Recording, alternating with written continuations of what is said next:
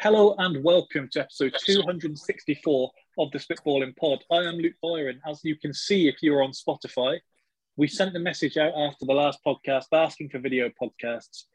2 days later, they did it. I think happened when we asked to be put on Spotify, and they did it literally a day later as well. So the people at Spotify are listening. Happy New Year to everyone listening and everyone who is on the episode today.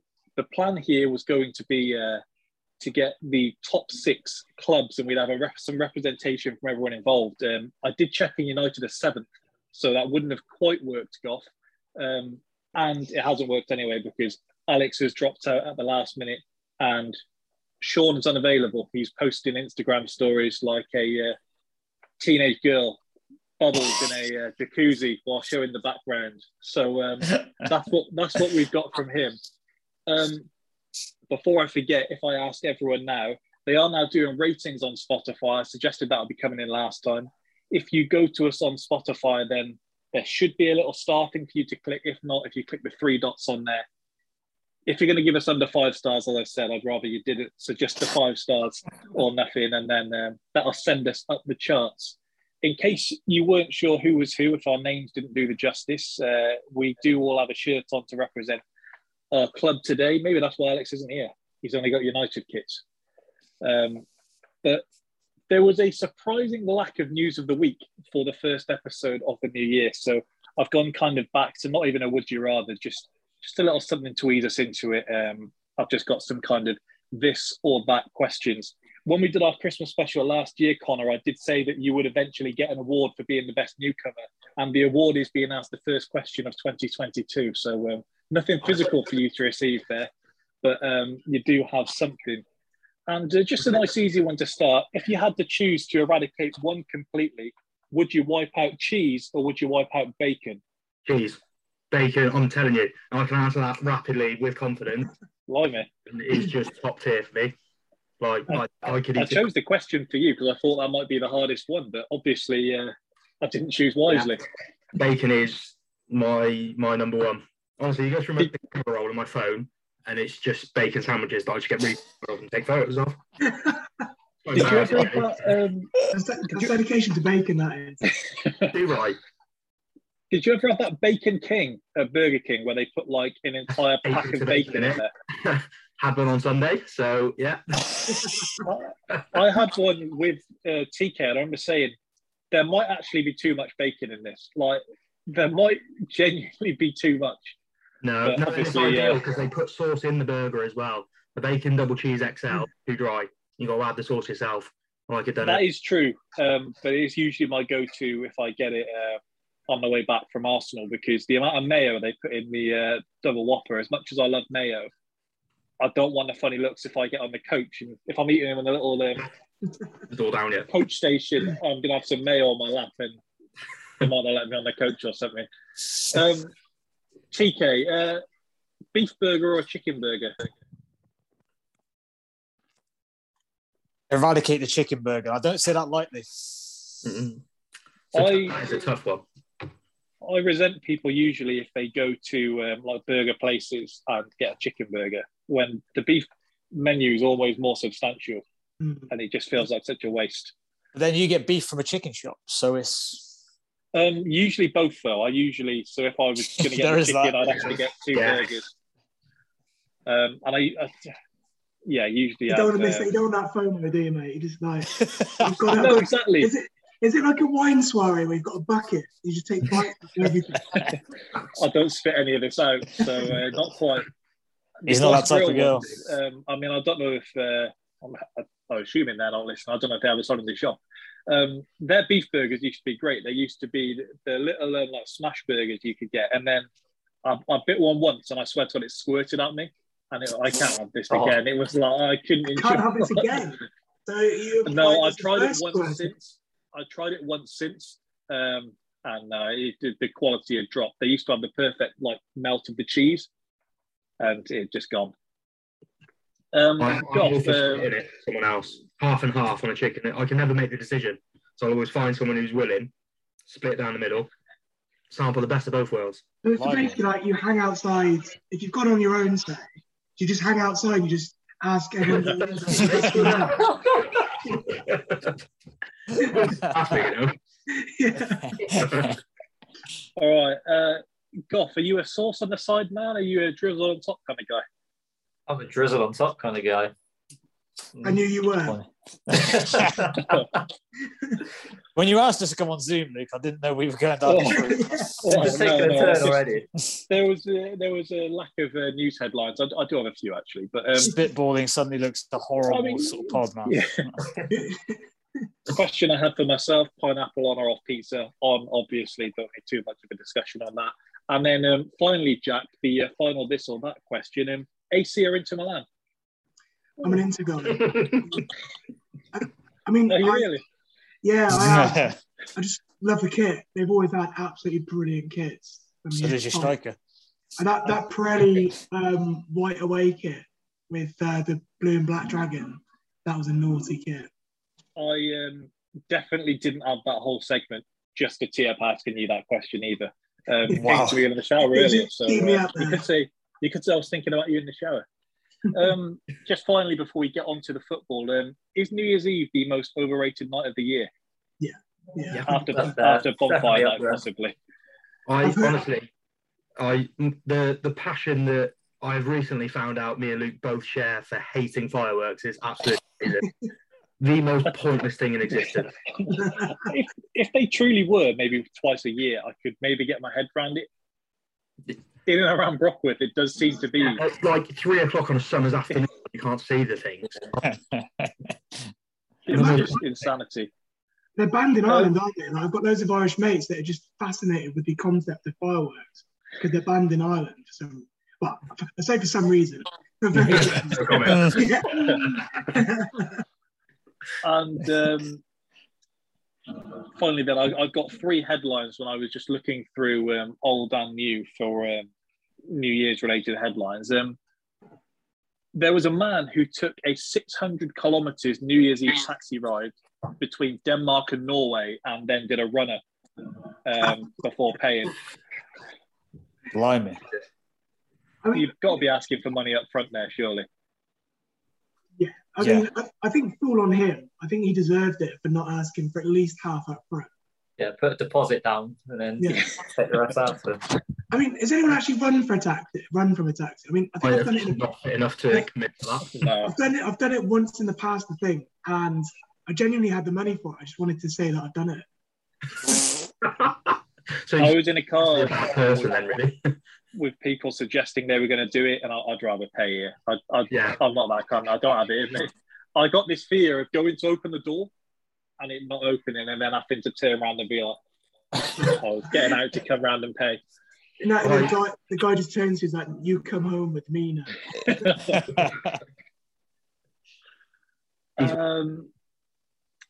Almost 1,000 cars are torched around France on New Year's Eve, but the government insists it did go particularly well. They have a riot, don't they? Everything I see to do with French people on Twitter is either riots or them doing outlandish things for TikTok likes. The last time... And if it's our footballers doing some very outlandish things. Yeah. The last time I went to France, they were actually having riots there at the time. We didn't know what we'd stumbled into, and this was Marseille as well. So the football had been cancelled that evening, so they were even more riled up. I was with Sam, who wanted to stay and get a closer look. We need to get the hell out of here. I imagine it's kind of like the weather over there. It's like, today we forecast a few riots, nothing special, just a light drizzle of riots. What day is it? It's Tuesday. Look, we riot on Tuesday. What are we going to do? You see someone lobbing an e-scooter through a shop window and you just think, it's a Tuesday. Cool. It's weird because I've only ever heard good things about France from Jack in particular. We're not going down that route. We're never far from this story, are we? We're never far from it. But Chelsea drew Lille in the fucking Champions League, and I was just there like Vietnam-style flashbacks. Just The best was we did Taken on the movie podcast. You sensed that Jack was like living vicariously through Liam Neeson, and he took out all the Algerians. Yeah, it's like this weird kind of snuff movie for me. I watch it just to get a kick because what I aspire to. And finally, Dubai charges the equivalent of $400 for a Five Guys on New Year's Eve. So, how much do you want a bacon cheeseburger?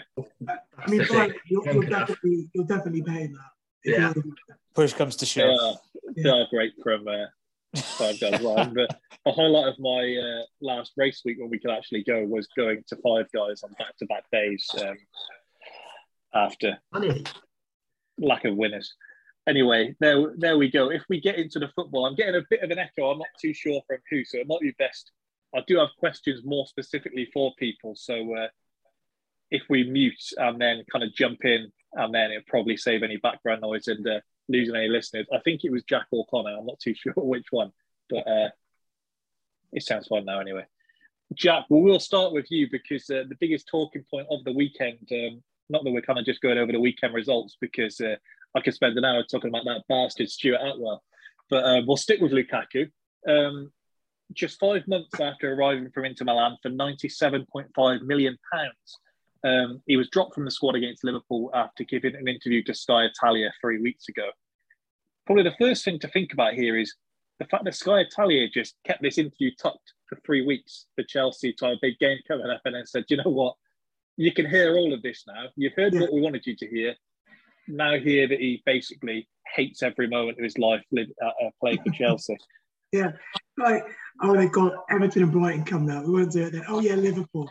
Yeah, they actually dropped it just after you drawn with Brighton. It was that night they dropped the interview. Oh, was it? Yeah. Yeah, I think it's just ridiculous. It's mental. I think it was absolutely... He saw... He could jump ship at Inter. He saw it all going downhill. Saw Conte leaving, Hakimi leaving, and then all of a sudden now they're kind of like towards the top of the league in Italy. They're like, oh, actually, no, I want to go back now. Like, I just think as well, when you come for that kind of money, it's just insane that he's not going to be happy. It's not like he hasn't lived in London before. It's not like he hasn't been here before. So I'm seeing all kind of reports that it's not just like the actual club is living in London and all this kind of stuff. I'm just like, well, I've got a collection of the quotes. Are you muted, Goff, or am I getting feedback from Jack? No, it's me. Hang on. Oh, that's all right. I couldn't see you, so I didn't really want to blame you, but maybe it's the devil I can't see. Lukaku's been to West Brom. How bad can London be? Yeah, exactly. The Athletic, they've done, as they usually do, one of their 8,000 word articles on the fallout and everything building up to this. And they say initially Tuchel wasn't sure. He essentially knows what's happened at Chelsea previously, and so got 6 senior players in his office to say, can I afford to drop him here? He knows how this can go down at Chelsea. The players he called in were Jorginho, Azpilicueta, Kante and Rudiger, so not quite 6. And he essentially got their backing before choosing to drop him from the squad. So I always feel stupid reading these out, but I'll quote The Athletic. They say, one source explained, I was speaking to one of the players and asked him if anyone was sticking up for Lukaku. He said, no, none of them can believe that he's done this. Tuchel's played absolute blinder and he's handled it exactly how I'd want him to handle it. I think if you go and start Lukaku, it just sets an awful precedent. That bigger than the club mentality always comes to.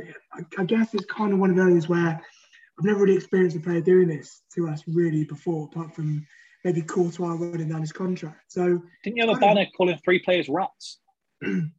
Well, that was mainly just because of our love for Jose, I think. Really. And I think they got over it quite quickly. But he went to Spurs. Yeah, and then he was the guy. But I think I'm literally in the camp of, if he doesn't apologise publicly, then he can be sold for as much as. I just think that he was loved by the fans. Like, every time that you're at the ground and he's playing, it's the rousing reception. He's just damaged that relationship almost beyond repair. He's got kind of clinging on by a thread, really, because he was kind of adored and he was seen as this talisman striker that we didn't have before. It's going to be like a big key to all of this. What we can't really wrap our heads around is that this is mightily big talk for a player that scored 3 goals against Cairo Mings, Brighton, and Arsenal when they were going through a rough patch at the start of the season. So Pablo Mari. Yeah. So I just don't.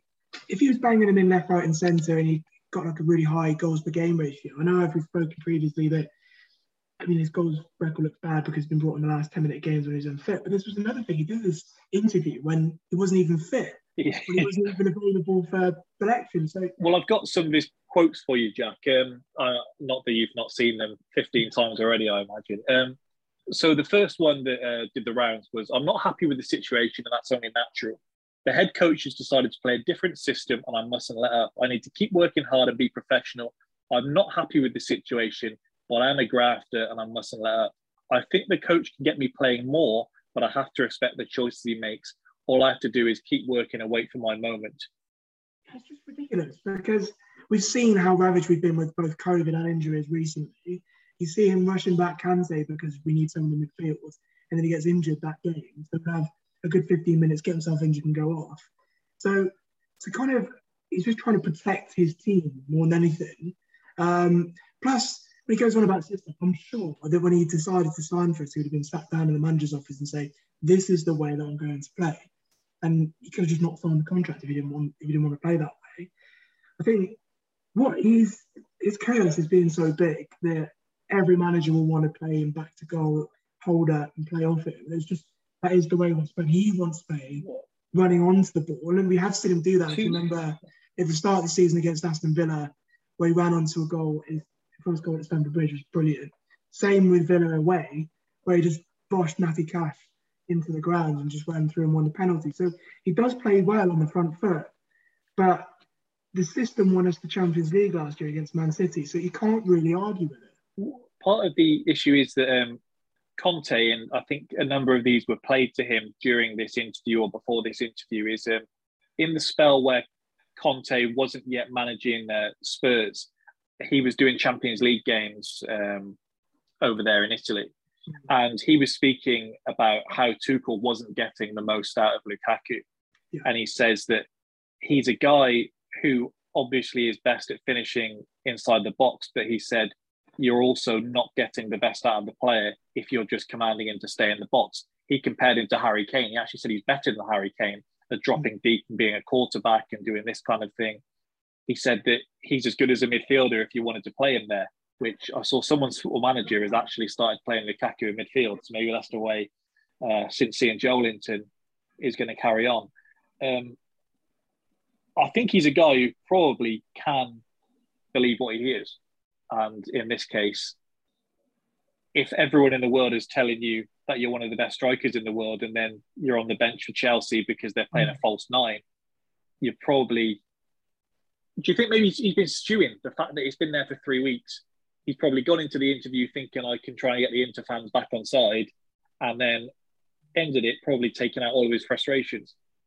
Yeah, I think it's interesting as well because he's come back and played really well. In the last 2 games that he's played brilliantly against Villa, really well against Brighton, which is the frustrating part because you think the only shining light to that Liverpool game yesterday was...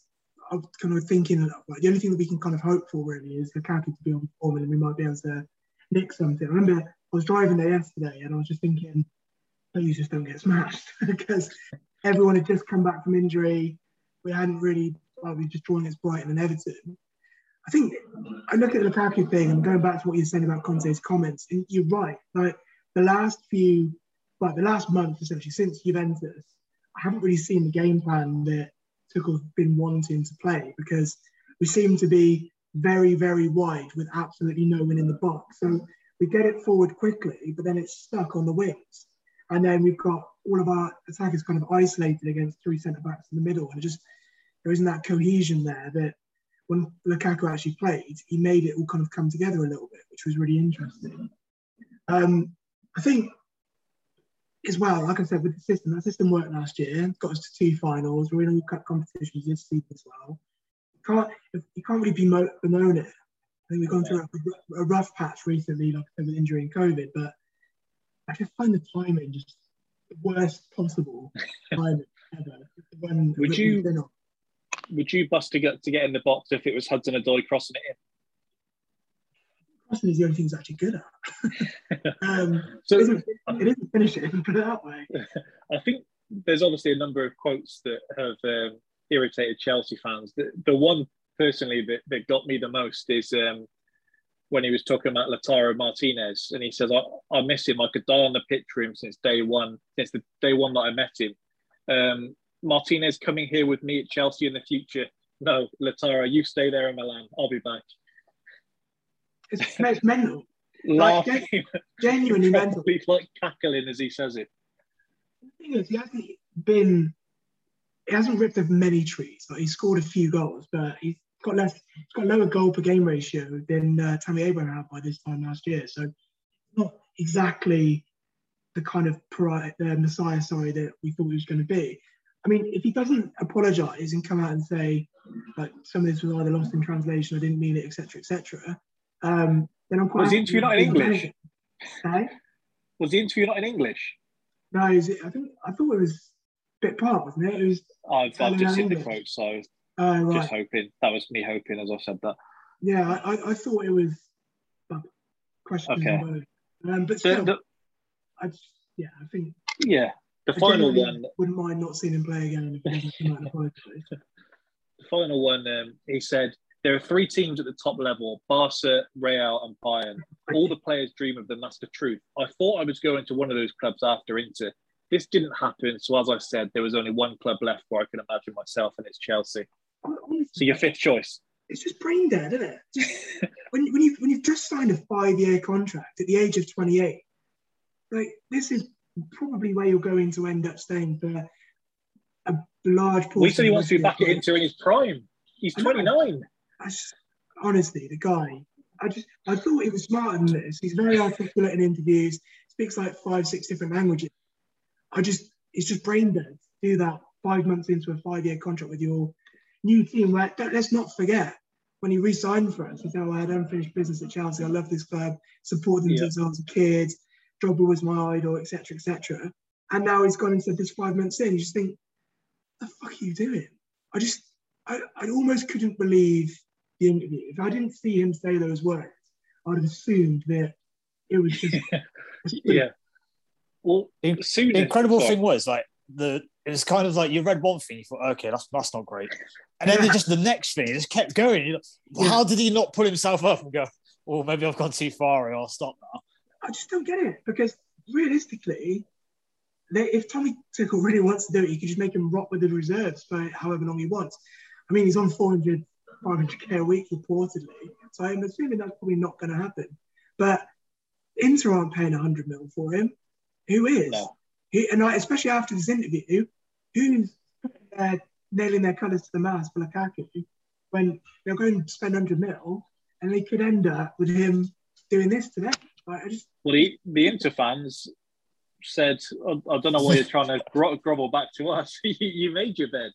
I've seen all sorts. Was it in the Di Canio interview? He was like, they could have done the same with any functioning striker up top. That system wasn't determined by Lukaku, which I do think is a bit hard. He says Zapata could have done the same thing, but to be fair, with Zeko up top, that looked too bad. Graham Souness had to hold himself back from swearing yesterday. He said the Chelsea players should be saying, you know where the fucking door is. I mean, yeah, I fully agree with it. It's weird as well, because it's usually the Chelsea fan base at the moment is very, very divided. And this has just united everyone under the Tommy Tuchel kind of banner, where he's just fucking Lukaku. Genuinely, I've never seen so much hatred. He's come out and said today that he didn't expect this backlash from this interview. He's like, "Oh, you really that stupid? You can't be that stupid." I didn't understand saying that Chelsea with my 5th choice would be such a bad thing. I just don't get it. I suppose we've all seen situations, though, where players have said or done stupid things and they have come back from it. I mean, Luis Suarez said he wanted to join Arsenal. I don't think the Liverpool fans hold that against him, because he went on to have a monster season the year after. The thing is with that... Payet stunk his way out of West Ham, and Connor is still having next to him in the room now if he could. I think the difference between all of those is their comments in interviews, like after games or like just passing questions. None of them have gone and organised an interview behind everyone's back, really. Suarez went to the Mail and said, "Let me leave." Yeah, I get that. But then, not what I'm saying is that he's got an organised interview behind his own representations knowledge and advice, and come out and absolutely blasted a club that he's been injured for the last 8 weeks. If he was, like I said, banging in goals and he was on 25 goals already, if Salah was coming out and saying this because he's not getting offered a new contract at Liverpool, you'd kind of respect him. But the fact that he's been injured, he's not even been playing, and we're going through like the roughest period we've had this season, I just don't understand it. It's ridiculous. It feels just like premature apart from anything as well. Doesn't it? Even if he hadn't been playing, you'd go, well, look, it's only at this point December of my first contract. But it's straight away, I don't know, very strange. He's done this previously, to be fair. He did this at United. Think maybe Goss got PTSD. Yeah. I think I look at it and I think you're realistically, you played from September to 25th of October. That's when he got injured against Malmo. So that's a period of between 4 to 6 weeks. A couple of international breaks in there as well. So when you talk about system and not fitting into it and whatever, you've had about 4 games. You get injured and then you get brought on in the last 15, 10 minutes of some games because we haven't got any players to put on the bench. You're only on there because we haven't got any other players to put on there. And we don't want to rush you back because we don't want to risk you being out for even longer. So you're not going to have this time to be able to build the system. And then you come up to the busiest period, which is you've got games coming 3 days a week and we've got no subs. We've got Harvey Vale on the bench. You're not going to get this time that he's after to get this system built around it. Now, he waits another couple of months, he probably sees an improvement. Again, I just don't understand why he doesn't think like that. Can we bring Goff in? Because I'd imagine he's got to be feeling quite smug. I mean, for the last 6 months, or even probably the last 18 months since he's been banging them in at Inter Milan, everyone's been telling United and United fans that this is your club just didn't know how to manage the guy. Look at the guy that you wasted. You stuck with Tony Martial over this guy. And then you must be kind of seeing the same thing play out that happened towards the end of his time at United. Yeah, I'm just as baffled as obviously Jack is himself as a Chelsea fan. It just doesn't make sense to me. Like, obviously, it's very similar to how it kind of all ended at United anyway. But I think that's slightly different circumstances. It's just, yeah, as Tom said, it's premature. It's halfway through his first season of his his contract there. It just doesn't make any sense. But yeah, it is quite funny to see from a rival point of view. He is the kind of guy, I guess, from what we've seen at other clubs, who won't hang around. He will force his way out if that's what he thinks he needs to do. I think at Inter Milan, I don't think they necessarily wanted to sell him, but they found their hands are tied. Are Chelsea not the worst team to do this to? Because I know they've just announced these losses. I always think they're a bit, we don't really understand what we're seeing there a lot of the time. I don't think they're the club that you're going to hold over a barrel. No, we've seen it before. I mean, apologies if you can now hear the washing machine because it's going absolutely mental. But we've seen it before with players where if they don't want to give you a contract, if they want to punish you, they will. And we will also get rid of you if we need to. I think Florian Malouda, for example, won the Champions League. He would refuse to leave. So he literally trained for the last year of his contract with the reserves. He wasn't allowed anywhere near the first team, which, call it what you want, ruthless, whatever. I really don't think that we're going to stand for it because that's, again, such a precedent for anyone that wants a big paycheck can come to us and then just hold us to ransom over interview contracts in the future. I just don't think it's going to happen. I think we will stand. Spurs to do with Danny Rose and they've got far less resources. Looks now, they may have been doing it for his own good. I think as well, just quickly look at it, it's not like we're scared to spend money at the moment either. I think we could quite easily go in, take him like a 50 mil hit on him, sell him for 50 or whatever. I'm not saying he would, but saying that's something that they would probably do if they did. He would pay him is what I'm saying. A lot of Chelsea, I think, is about the optics though. So I'm not sure they would take a hit on him like that because even with a lot of Chelsea spending, a lot of it is essentially saying, look how big and powerful we are. We can spend the cash when none of you can. And I'm not saying they're doing it for the sake of it, but I'm also think the people involved at Chelsea do care about how they come across. And I don't think they'd be willing a year later to just wash their hands and say, we'll take half price for him, because a lot of these guys who haven't worked, like, you're not going to sell Timo Werner for 20 million after you paid 40 for him just because of how it looks and that kind. And with Lukaku, I think it would be pretty damning for the club to say we couldn't get this to work when you've got a guy who, by all accounts, is one of the most lethal number 9s in world football. Yeah, no, it's true. I'd love the news to pop up that he's been loaned to Vitesse Arnhem or something like that. Just for a laugh.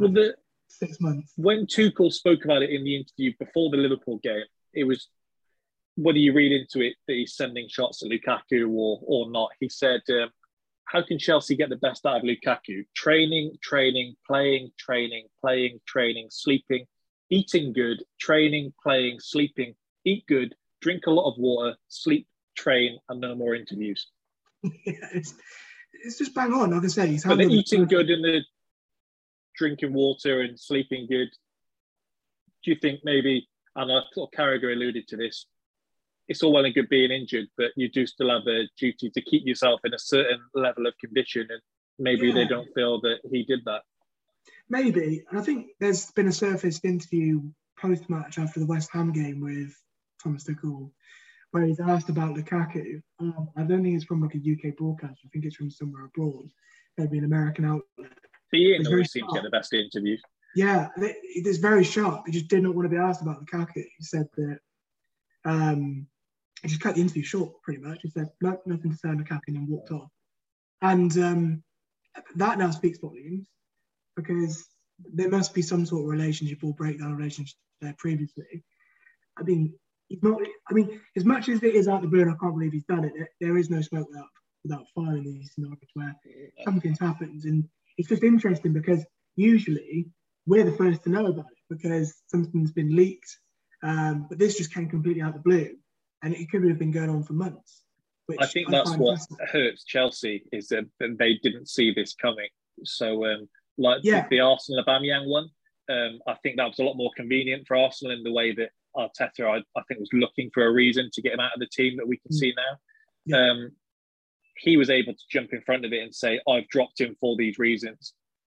Chelsea being blindsided, I don't think is going to go down too well either. I also think that's a tricky thing with his apology, or whether he will or not, is that this was 3 weeks ago. He's had time to go to the club. Oh, look, by the way, I've given an interview I probably shouldn't have. Shouldn't have done it. Let's get ahead of this. He doesn't do that. They get blindsided. Even if he does come out and apologise now, we know it's probably because he's been told to. I agree as well. Just looking at it, that we were kind of, oh my God, Rom's back. We've actually got a shining light here. Someone that can score his goals. He's playing well. He's played well the last 2 games. And then this drops. Yeah. And we felt like... He flew the guys over. They did the interview in his house. Yeah, they flew the guys over from Sky Italia. If we move on, because I think the Lukaku one is probably not the end we've heard of it, and we'll be talking next week that hopefully he's scored 5 past Tottenham in the League Cup, or he's been benched again, and we're trying to work out how they're going to deal with the situation. The interesting conundrum is if they hit bad form whilst he isn't playing, and then Jack obviously said everyone's in Team Tuchel at the minute. If they suddenly hit a bad spot and he still doesn't play him, they're quickly going to be like, get this guy on now. Yeah. Look what happened with Özil under Emery. He brought him back in as a last-ditch attempt to try and get something to happen.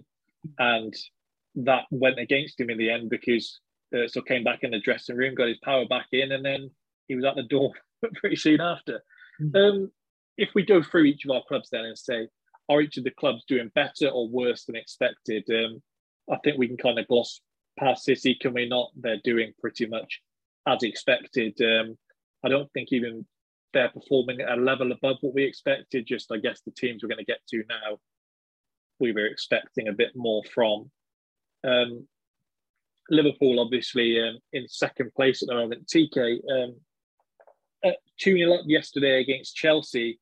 There must have been a part of you kind of thinking, this is what we're supposed to do if we're going to be competing with Man City. And then I guess as soon as even before maybe you conceded the first goal, things went downhill very quickly. Yeah, it's tricky, isn't it? I wouldn't say necessarily you have to go away to the Bridge and go 2-0 up in the first half if you want to be competing with City. I mean, we're at a high bar now where you are reaching that stage and we've fallen far enough behind that we are going to have to just pull out win after win, both clubs.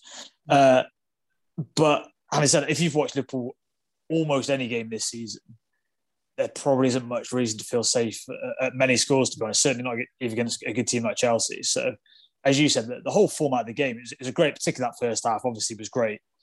And look, we've dragged 2 games of the season out of a Conte team and a Tuchel team now. So you don't get any trophies for that, but I feel some things are deserving of an award. Again, I feel like there's been 5 or 6 games you could say for a Liverpool fan where you'll go, great to watch, not great for the health, and probably not good for your points total either. I couldn't believe that stat from Carragher where he said that Liverpool have taken the lead 5 times this season in games in which they then failed to see out and get the result. Yeah. I could believe it. I've said on there before that I almost, if I saw Liverpool or City were the 12:30 kickoff or the 5:30 kickoff, it was almost like, what's the point? Because as soon as they go a goal up, it's like, well, the game's done. Like, what? There's no real need to continue seeing this. And this season, I turned the Brentford game off. I think there was something on it. Yeah. There was some other sporting event on at the same time that I flipped over to. I think it may have been a Classico or something like that. And then flipped back, and obviously carnage is just ensuing. It's very weird. I think I saw you tweet about it, and they alluded to it in the studio, that it's very much season 1 or 2 under Klopp rather than the Champions League winning team or the league winning team that was like the most well-oiled machine you could see.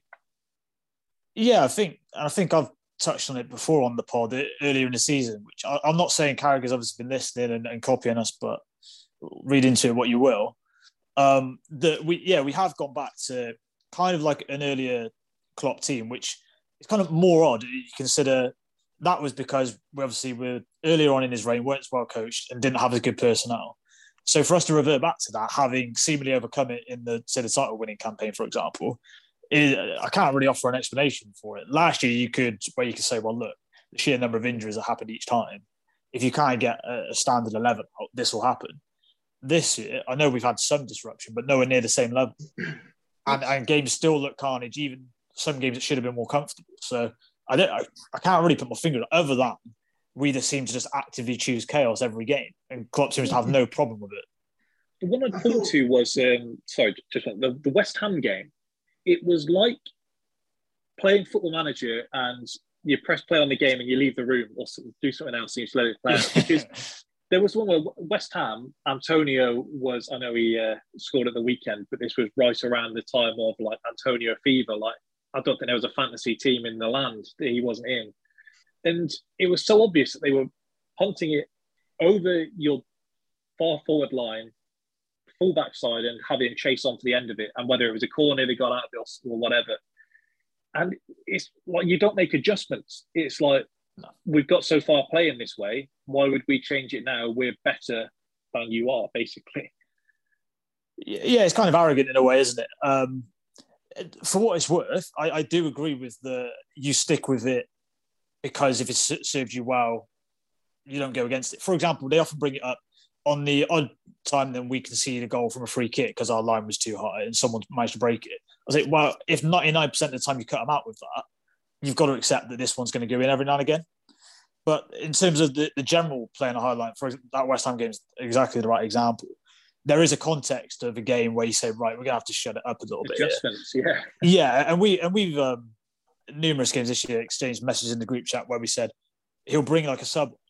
Sometimes he'll bring like Firmino off the bench in place of a midfielder.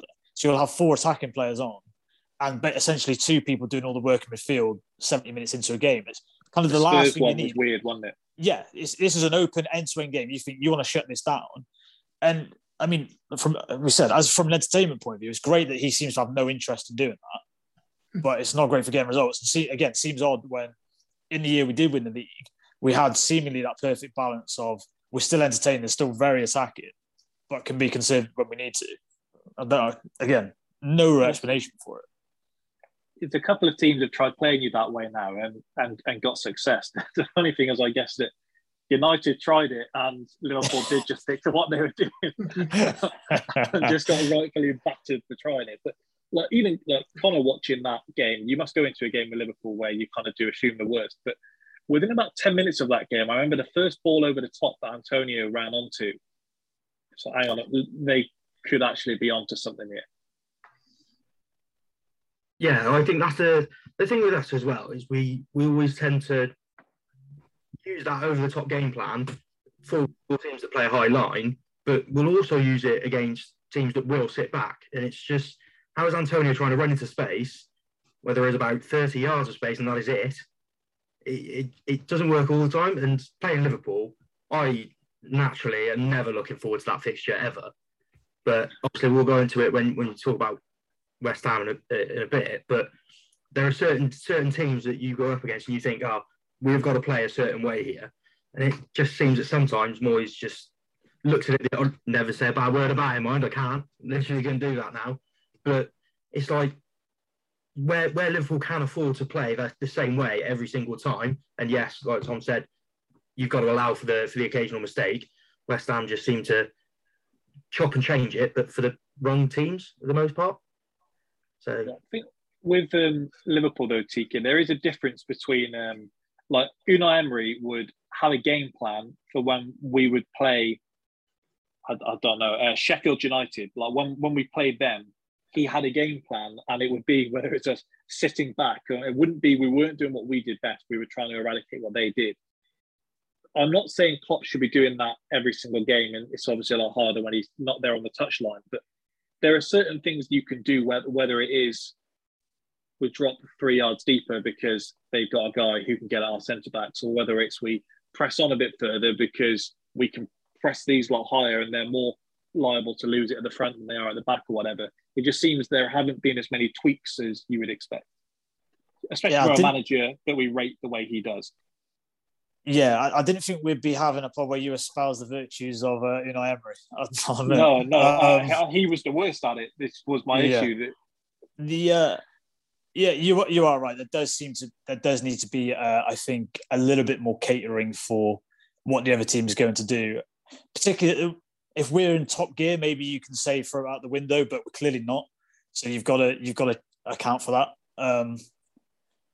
Too often we talk about the high line as well, but they eventually got onto it in the studio yesterday that basically the midfield just never really got hold of it. We never really got hold of the ball. I thought that was one aspect there. Chelsea were quite clearly the better team looking after the ball, but that's on the midfield. If you can't do that, then the high line is a problem. But if you're just going to have wave upon wave of attack on your back four, you're in trouble anyway. It doesn't matter who you play. You'd assume a midfielder is going to be a priority for Liverpool next time they do spend a significant amount in the window. That and maybe a natural centre forward. Would you say, if you were to quite bluntly compare to one of the three, would you say you need another Thiago, another Henderson, or another Fabinho? So that kind of style of player for your midfield. I mean, if you wanted to be really boring, you just try and get Wijnaldum back and try and get the band back together, couldn't you? It's true. It's also, of course, because in different times we look like we need different things. So, for example, we've had times where we struggle to break a team down a little bit, and you go, you need someone a bit more creative in the middle, and you'd say like Henderson, Fabinho, and Milner was in the midfield yesterday. You go, well, where's the creativity or the goals coming from there? But then on a different day, that should be a solid midfield to build on, and yesterday it wasn't. They just weren't. So it's kind of difficult to know. I think I may have said to you before then, whether it's on the pod or not, I think if Liverpool do go big on a transfer in the near future, I could see it being Bellingham they go for. And so he, at least on paper, looks like a nice blend of all of the above, really. Instead of obviously big and strong, athletic, but good on the ball, technically good as well. So, and only 18 or whatever. So I could see that being what they would do if they were going to go big on someone. And you would have to go big there because they're going to charge them in, aren't they? The way Dortmund play out their transfers, as Goff has experienced in the last 2 years, I think the first bid that comes in for Bellingham, they may call a press conference like Hearn offering the massive check to Carl Frampton, because it's going to be a case of this is what they're offering. who wants to do more? They may do an auction in the case of Bellingham and just get the big clubs there and say, go on. Let's face it, they're very likely going to lose Haaland for 65 million in the summer, which, look, not being the king of hindsight here, I said last summer they should have done everything they could have to get that man out of there last summer, because 65 million is outrageous. But so as a result, whoever the next big sell they're going to have, which will presumably be Bellingham, they're going to have to get a lot in for him. It's gone quiet on that Reina they have, who looks another top talent, but I guess they've just got so many that it's almost like a queue, isn't it? The next one will come to prominence soon enough. Just the way it goes. Do you think any criticism of Van Dijk this season has been fair? Or do you think the standards are just too high now? The standards are a little bit too high. I mean, when we're measuring a guy by if someone goes past him, you're at a pretty crazy level. Pepe did. Don't forget that. I thought the criticism of him yesterday was fair enough. I thought that was fair. In general, I think it's not. I think people are doing that weird thing that they did at times last year where you'd watch a game and then they go like, oh, what was Salah doing today? It's like, oh, he played all right, actually. Look at Mane and Firmino who are absolutely gash for the old game. I get why you're doing it, but for example, in the West Ham game, Van Dijk was seemingly defending on his own. I mean, there was a couple of times where he's caught up with Antonio, which not many people do. And I thought there's not many people can do that. And that tackle on Bowen, I remember, was basically as good as a goal. But then the rest of the defence weren't doing anything. So you kind of, I get why he's probably more subject to more scrutiny, but I think he's been, if not back to his level, pretty much there, which coming off that knee injury is pretty remarkable. So do you think, in summary, are Liverpool doing better or worse than you expected? The performances are probably slightly worse. Just I've kind of suspected we might be a little bit like this, but probably not quite as extreme in some of the games. But then I guess if I was to be honest, position-wise, I think I had City, Chelsea, Liverpool as my call pre-season. So I probably, how the league looks probably isn't that surprising, but I probably thought we'd be a bit closer in touching distance, maybe more like 4 points off rather than, was it 8 or something now, which already looks miles. Yeah, I'd brace yourself when we get to pre-season expectations, Goff. We could be there a while. If we go on to Chelsea, Jack, we've touched on them obviously with the Lukaku situation.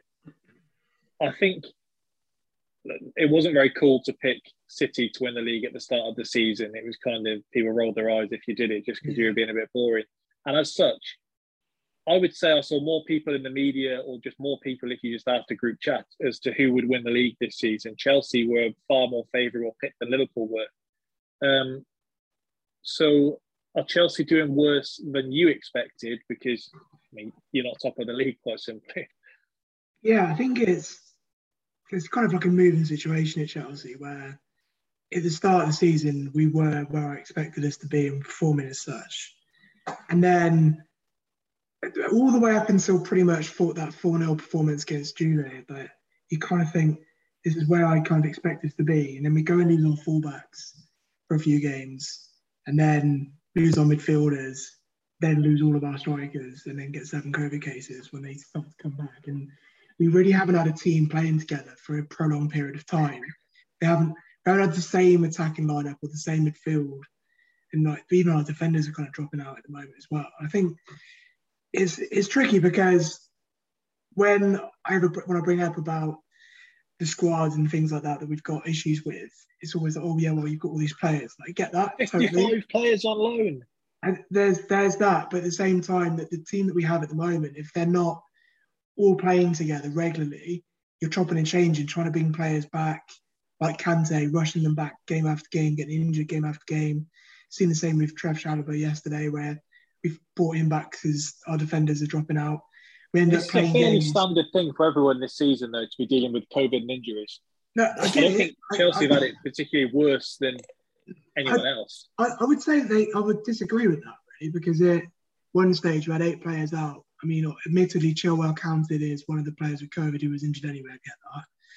But every other team that had that situation, they'd had the game called off. I think when you're regularly starting games with Ross Barkley and the likes of when like Salnaguer's trying to bring him on. He's just not. I think this is very sport bratish. If Chelsea, I expected this. Well, one of the things we basically said as to why we were confident that Chelsea were going to either win a league or challenge was that we said we had the strongest squad. We felt. Jack posted a thing in the group chat saying they had 2 starting 11s. Was what he said. I get it, but what I will also say to you is that when you have all 4 of your main strikers up, you know, Havertz, Werner, Lukaku, and then whoever else that you're trying to play in that position, if you compare that to, say, Liverpool, City, any top team in the top 6... Let's not talk about Liverpool's squad depth.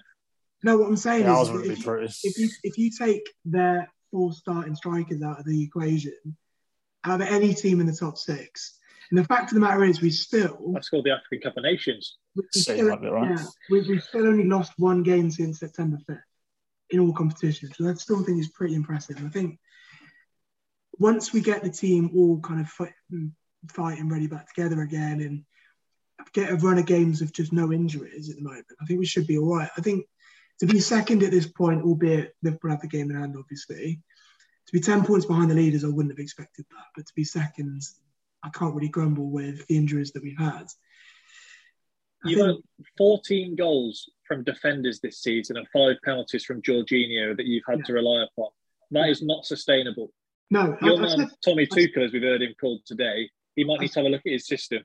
I've said this. I've said that previously where when everyone was cropping up saying we've got goals all over the pitch, I get that. And I said that you would rather have it all channeling through a Salah that you could just rely on than a bit part, because when push comes to shove, as we saw against United, when you've got Rudiger 6 yards out and you're trying to get him to volley it into the net, 9 times out of 10 it goes over the bar.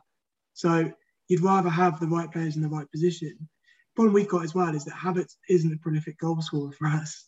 Werner just isn't either. So the only prolific goal scorer you can really count on is Lukaku, and he's just gone and done his interview.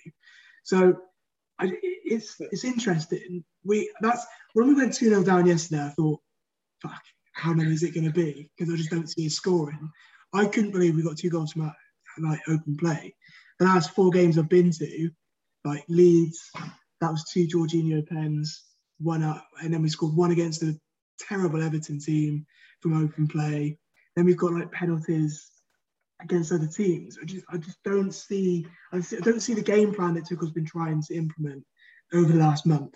I've seen him playing Pulisic as a false 9, which just doesn't work to get bullied, and still trying to play wing play and cross it into him. Yeah. I think he should have a bit of flexibility in this a little bit and change up the system to suit the players he has at his disposal when we're trying to play with like 3 false 9s. You've just mentioned Everton. That Yerry Mina celebration against United might be my moment of the season so far. The sheer shamelessness in it was... I only saw it again, replayed earlier. So, Jack, what we're saying would you say Chelsea have been worse than you've expected? It's been worse than I've expected, but mainly down to the injuries that we've had. If we had the whole team fit, I think we'd be a lot closer to the top. If we move on to the next side, who aren't quite title contenders, but top 4 nonetheless, and that is Arsenal, one that's maybe a bit harder to quantify whether it's been better or worse. The big thing this season that I spoke about in pre-season, I think most people, was that we were going to find out a lot about Arteta when you were playing 1 game a season and you could judge him if he's this coach that he's supposed to be and he has a week to prepare for any single opposition, then we'll find out just how good you are. So I'll ask you first, TK, actually. Do you think Arsenal have been better or worse than expected? Well, it seems an odd thing to say considering how you started the season, but yeah, you're better than I thought. I believe I didn't have you in the top 6 pre-season, and that looked pretty solid a few games in, to be honest. Yeah, it's much better than I was expecting. I was expecting bad things for you. I've been trying to reflect on how simple it is to give either side of that answer, and I think the fact that there's never really been like an in-between spell. It's been complete highs or complete lows for Arsenal. There's not really been like on like our form running, it's not been like we've been exchanging wins and losses. It's been one or it's been the other. So the Everton result, which the Chelsea one probably would have looked worse if we hadn't just given them 3 points, was as low as I can remember this season in terms of just despair and just hopelessness when it came to Arsenal. And that was after being bottom of the league with 0 goals scored going into the first international break. I am still unsure with Arteta, and people kind of throw this at me every time we have a good performance, where they say, "You're still Arteta out then, are you?" That's me. Well, not even just it's all angles, but I still don't really know. I thought against Man City at the weekend, and I've been a bit more hesitant to be going around with an air horn and an open top bus parade because we played well for 60 minutes against Man City. But it was the first time where I felt, okay, I can actually kind of see what you're trying to get towards rather than it just being this boring, slow, turgid football. Also, turgid only comes out when you're talking about poor football teams. Yeah. But I've seen Spurs fans and Palace fans get quite upset about the kind of praise Arsenal have got for the way they played City. And I don't think it was the result. I think the fact is that if Spurs and Palace play City 100 times the way they played them, City probably win 99 times. I think the point is the way that Arsenal approach the game is you're going to take far more points off City in the long run playing like that than you are essentially saying, we're going to have 11 men behind the ball here and bank on you having a bad day in front of goal. I think the Aubameyang coming out of the team has been as big a Christmas present as Arteta could have possibly hoped for. The balance in the attack, I still see people saying Lacazette should be getting a new deal when the guy can't play 60 minutes at a time. If anything, I think it does just show, as I've said several times, this shows the kind of striker you should be looking for in your next one. You shouldn't be looking for someone who is offering very little but putting it in the back of the net.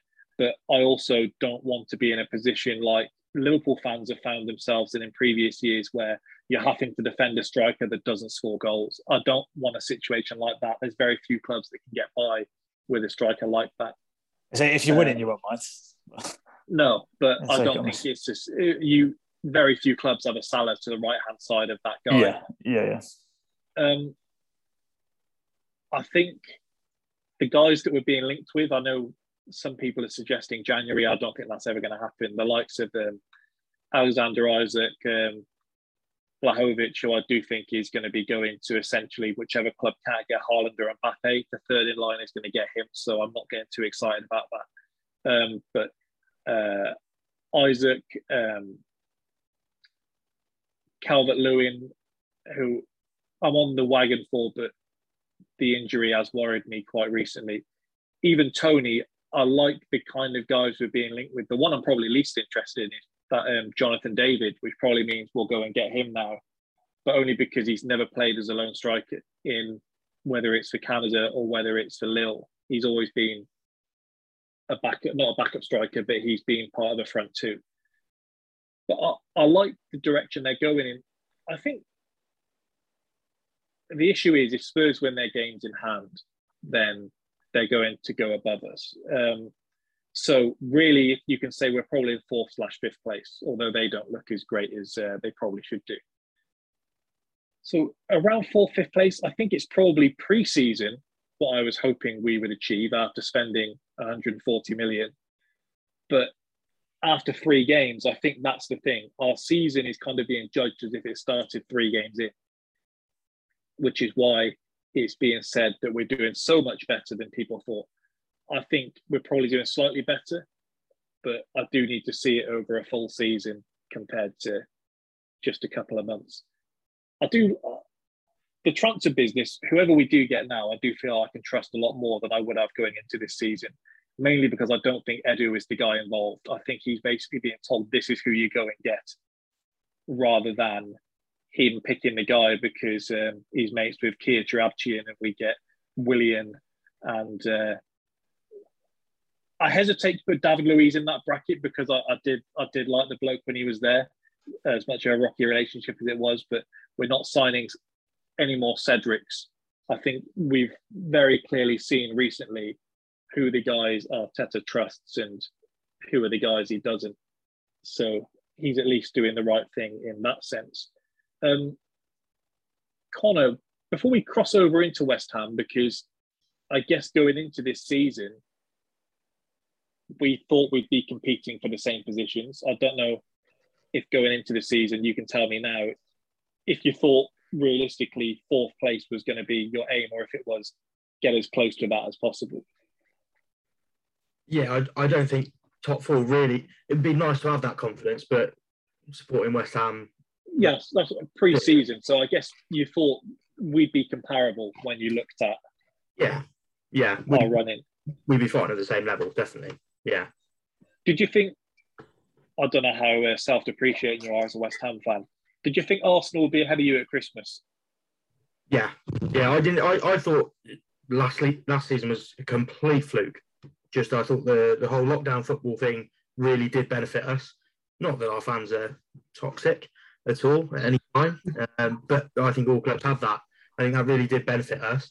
And then because we'd had that form, by the time the fans came back, they weren't thinking, "Oh Christ, here we go. We've got to play Palace at home. We're going to get battered." There was that newfound confidence installed in there. So I think that does raise the expectations. But I still didn't think we'd be competing for top four come by Christmas. What were you expecting? Top six and a good Europa League run. Correct. Exactly. Yeah. Make it to the knockout rounds, and then top six. But if we have to win the whole thing and then finish fourth anyway, then I'll take it. So at this moment in time, then, do you think West Ham are performing above or below expectations? Because it feels like you've been on quite a rough run, albeit you've won the last two games, but still in and around.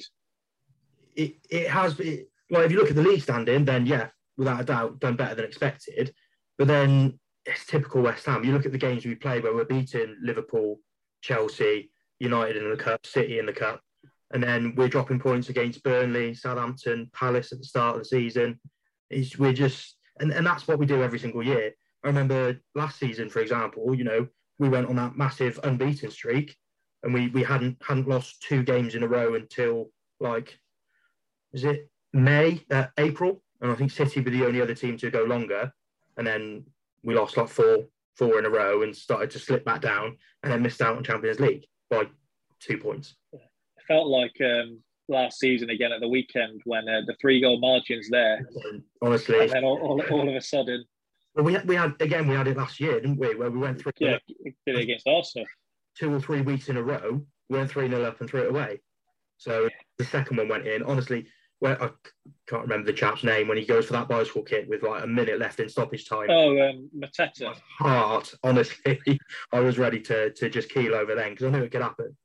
One of the things that came out of that game I saw was... I was getting PTSD. Selhurst Park, 3-0 up. Not fun. It was gross. And then I see Palace fans on Twitter who are there going, "Oh, absolute class act from Vieira there." Is it? He's slagging the referee off after the game. It's quite literally the opposite of a class act. But... No, I think Vieira was... Any of these referees deserved it. I think... Especially if the United manager starts fighting the referees, I'm going to be ready to rally the troops. It's vile. But it has been exceptionally shocking this year. I'll give you that. I mean, there were a fair few shouts in the Arsenal-West Ham game this year as well. Which, I did like you getting mentioned in the comment because Leeds got fined for surrounding the referee, and then you brought up the fact that they don't obviously watch that every single game. I thought, well, clearly didn't watch it when the whole of your squad was surrounding the referee to give that penalty. You quite literally have to do it because otherwise they don't. It's getting worse and worse and worse. It's just embarrassing. So, would you have expected? And I watch West Ham when they're on TV. I'm not going out of my way to watch West Ham in the same way I would with Arsenal. Would you have expected more from some of the squad players? Because obviously you had a pretty set starting side, and we thought when we did our deadline day podcast that maybe that could be the issue, that with the Europa League ties you were going to tire out. I did think in the Arsenal game was the most tired looking I've seen your team play. You brought in some of the extra guys on deadline day and in the last couple of days before that, but would you have been expecting more from the likes of Král, Vlasic, and that kind of player? I think Král was the type of player that wasn't really. It's going to sound ridiculous for signing someone. Wasn't really intended to play in the Prem. He was intended for the European games. I think give Rice a rest. Exactly. Especially at the early stages of the competition with the group that we had. You're not too worried about just putting Souček and Král out there, or even just putting Král and Mark Noble out there, dare I say it. But it is where you can be confident that you can give these big players a rest, and the one big worry I've had constantly has been if one of those go, that's it. All it takes is one little injury. But then seeing how we played with Rice suspended at the weekend, was it the weekend? Whatever day it is, it's that Christmas period. Writes me off. Yeah. We were actually okay until 86 minutes, whatever it was. That's just lack of discipline. I think it doesn't help as well with Masuaku coming in. Diop is just not the same defender that he is when he's got a capable left back next to him. He just feels like he's got to do too much, and he doesn't trust Masuaku there. But you just can't predict losing your entire back line within the space of 3 weeks, And that I've never felt as silly as when Kurt Zouma got a knee injury after me. We haven't had one since 2015. I just can't live it down. So if I told you before the season that you're going to have wins against Chelsea and you're going to have wins against Liverpool, would you have expected to be in the top four, or would you have also thought it's very West Ham to then lose to some of the teams that you have lost to? It's exactly that. You can never count on the West Ham way. It literally is. Like, for some reason, I always get a weird feeling that we're going to get something from Liverpool, and then Salah turns up and just has an absolute blinder, and we don't. But Chelsea is the one where I'm bricking it every single time. Never have any confidence, and did not expect us to do as well as we did. Goff, I was kind of hoping that United might be winning at this stage, and you might be feeling a bit more bullish about your season so far. That being said, you are still 0-0 at the moment at home with Wolves. Phil Jones getting some minutes though, so every cloud. I guess it's fair to say this season hasn't gone to expectation. It's been a fun ride, hasn't it? For us, amazing. Saying that, apparently Phil Jones was actually playing quite well what he did in the first half. But it's safe to say it's not gone as expected. I think beginning of the season, it was all looking a bit rosy, wasn't it, after the second place finish? And we all agreed on the pod when we did the transfer window special that probably had one of the best transfer windows out of everyone. I think I was being a bit modest by saying I probably got us at fourth place. So that was probably my head talk, and my heart would want us to compete with, at least compete with like Chelsea, Liverpool and City. But from what we've seen so far, it's been absolutely atrocious. Just going by the stats, I mean, Wolves have had 10 more shots than you, and an even share of the ball. So it could have seen it after the first half hour, mate. I've got the stats in front of me. That's what I just had a quick look at. I guess more simply than you can with the other clubs, as Chelsea aside, where at this point in time we can just pin all the blame on Lukaku, and the Chelsea fans will be happy to go along with it. There isn't, I wouldn't say a single guy at United, but you can point to maybe Ronaldo could offer a bit more. Sancho, certainly you'd have expected more from. Varane, injuries aren't his fault, but you're at least expecting to have him on the pitch. Maguire, we were told that, look, when he has a competent guy next to him, this is when you're really going to see the best of this guy. He's got a ball player next to him. He can just go back to heading and clearing it like he was at the Euros. Who's been the most disappointing for you, aside from Ole Gunnar Solskjaer? Probably Maguire. Just, I don't think he's had a single game where he's looked anything like he does for England or anything like that at all this season. That's not to say he's a rubbish player, because there's still a defender in him. I think the problem with the likes of Maguire, also Bruno, for example, when he has a bad game is, especially when Ole was in charge, they were almost undroppable. Wan-Bissaka is another one. I think, whether they got complacent and that's affected their form, but they could literally have a 2 out of 10 performance and know for a fact that they'll be in the lineup for the next game. It's been interesting that since Ralph's come in, Bruno's been on the bench quite a bit. So I think he's been the most disappointing player in the league this season, Bruno. When bearing in mind what the expectations you have for him. Sancho is kind of coming into it a little bit more now that he's getting minutes and getting used to it. But yeah, you're probably right. My personal biggest disappointment is Maguire. But yeah, you're certainly right with Bruno as well. Considering what he's done in the previous seasons for us, he hasn't been like that clutch player you'd expect from him, really. Losing to United hurt more than losing to Everton. That was just sickening because I wouldn't say United even, and you still, just because of their name, you put it down. So they're losing 1-0 to a team with half an hour left. You still think, not even thinking of a draw, you're thinking they're going to go on and win it. You don't look at this United team on the pitch and get that feeling from them that they've got it in them to like pull something out of nowhere.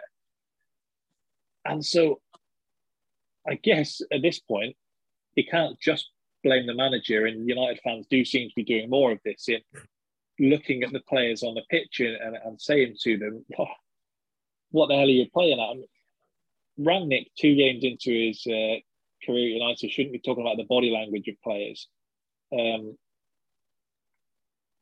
I don't know how you feel about his time in charge so far, or if you just think his hands are tied completely. I've always thought it's a bizarre appointment, the whole interim thing anyway. I thought if we were going to have him in charge, why not just have him as the proper manager in charge? You're right in saying that his hands are tied in some ways. So he's going to have to bring in the system, which it looks like he's trying to do. It hasn't really improved the style of football anyway at the moment, but systems do take time, in fairness. But by the time he's done that, whether or not he has a successful season, manages to secure top 4 or not, it kind of feels like by the end of it, it's a bit pointless. It's almost, I don't know whether he's been brought in just to maybe eradicate, like you say, the body language and the attitude of some of the players, kind of get rid of or fish out some of the bad eggs, which Ollie probably wouldn't have had in him.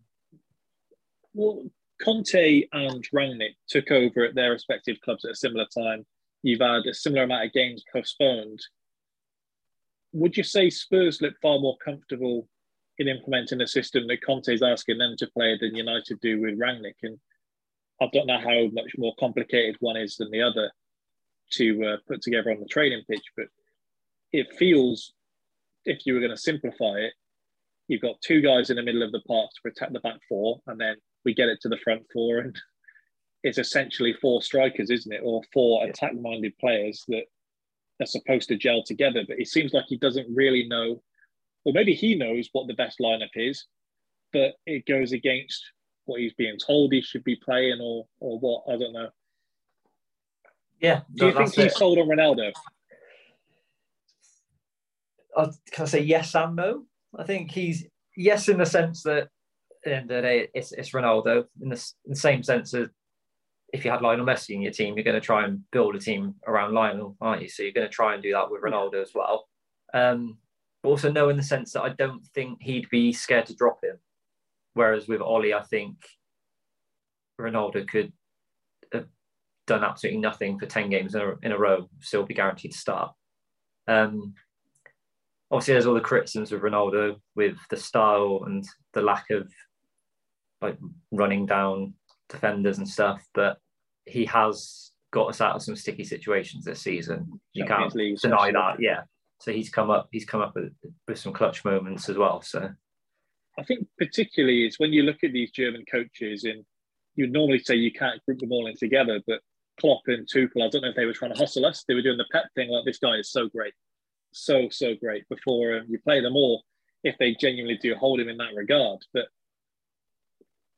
Ronaldo, the way he plays at the moment, is quite a kamikaze player, and essentially gets the ball and he shoots.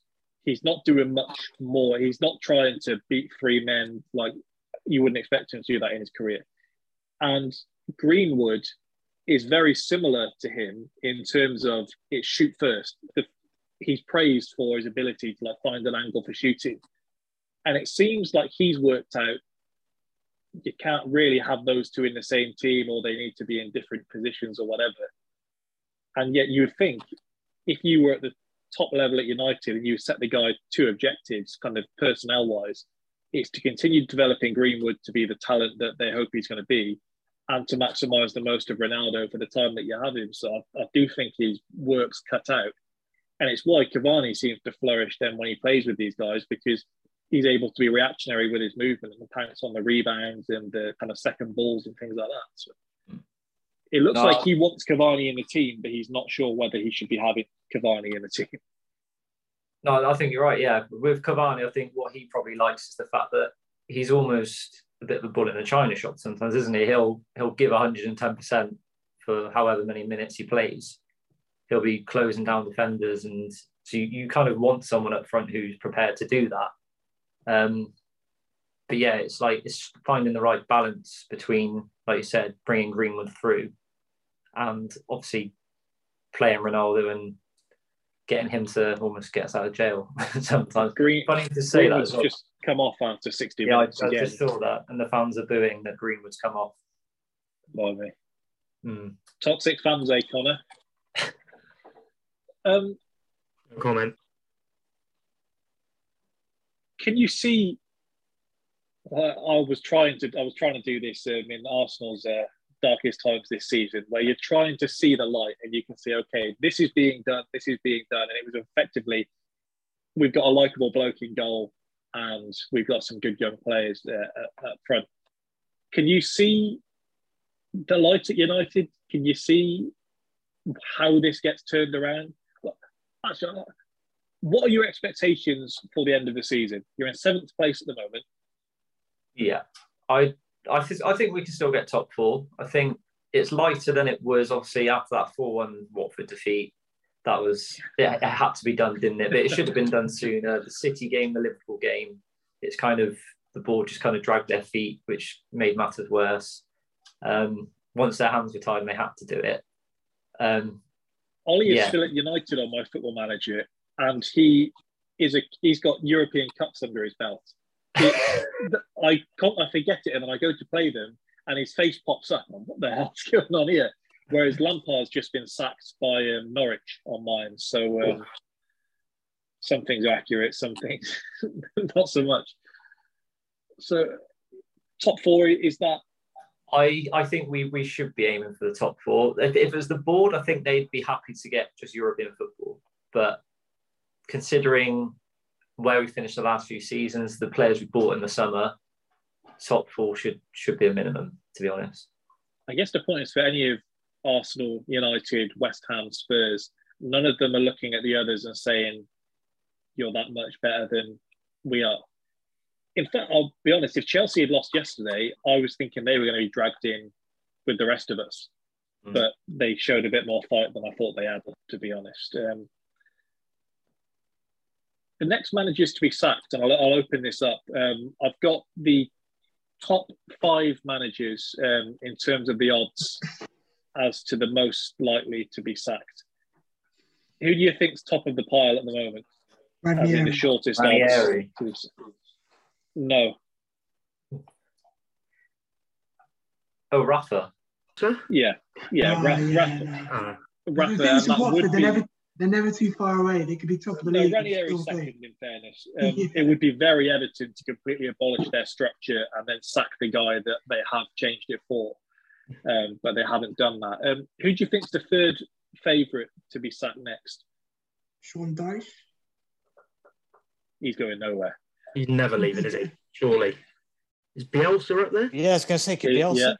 Yeah. Bielsa in third. So there's 2 left, and from 3 to 5, they're all largely similar odds. Who do you think's the 4th most likely to be sacked by the bookies? Could Hasenhüttl be there? He's 5th, so you got one before that.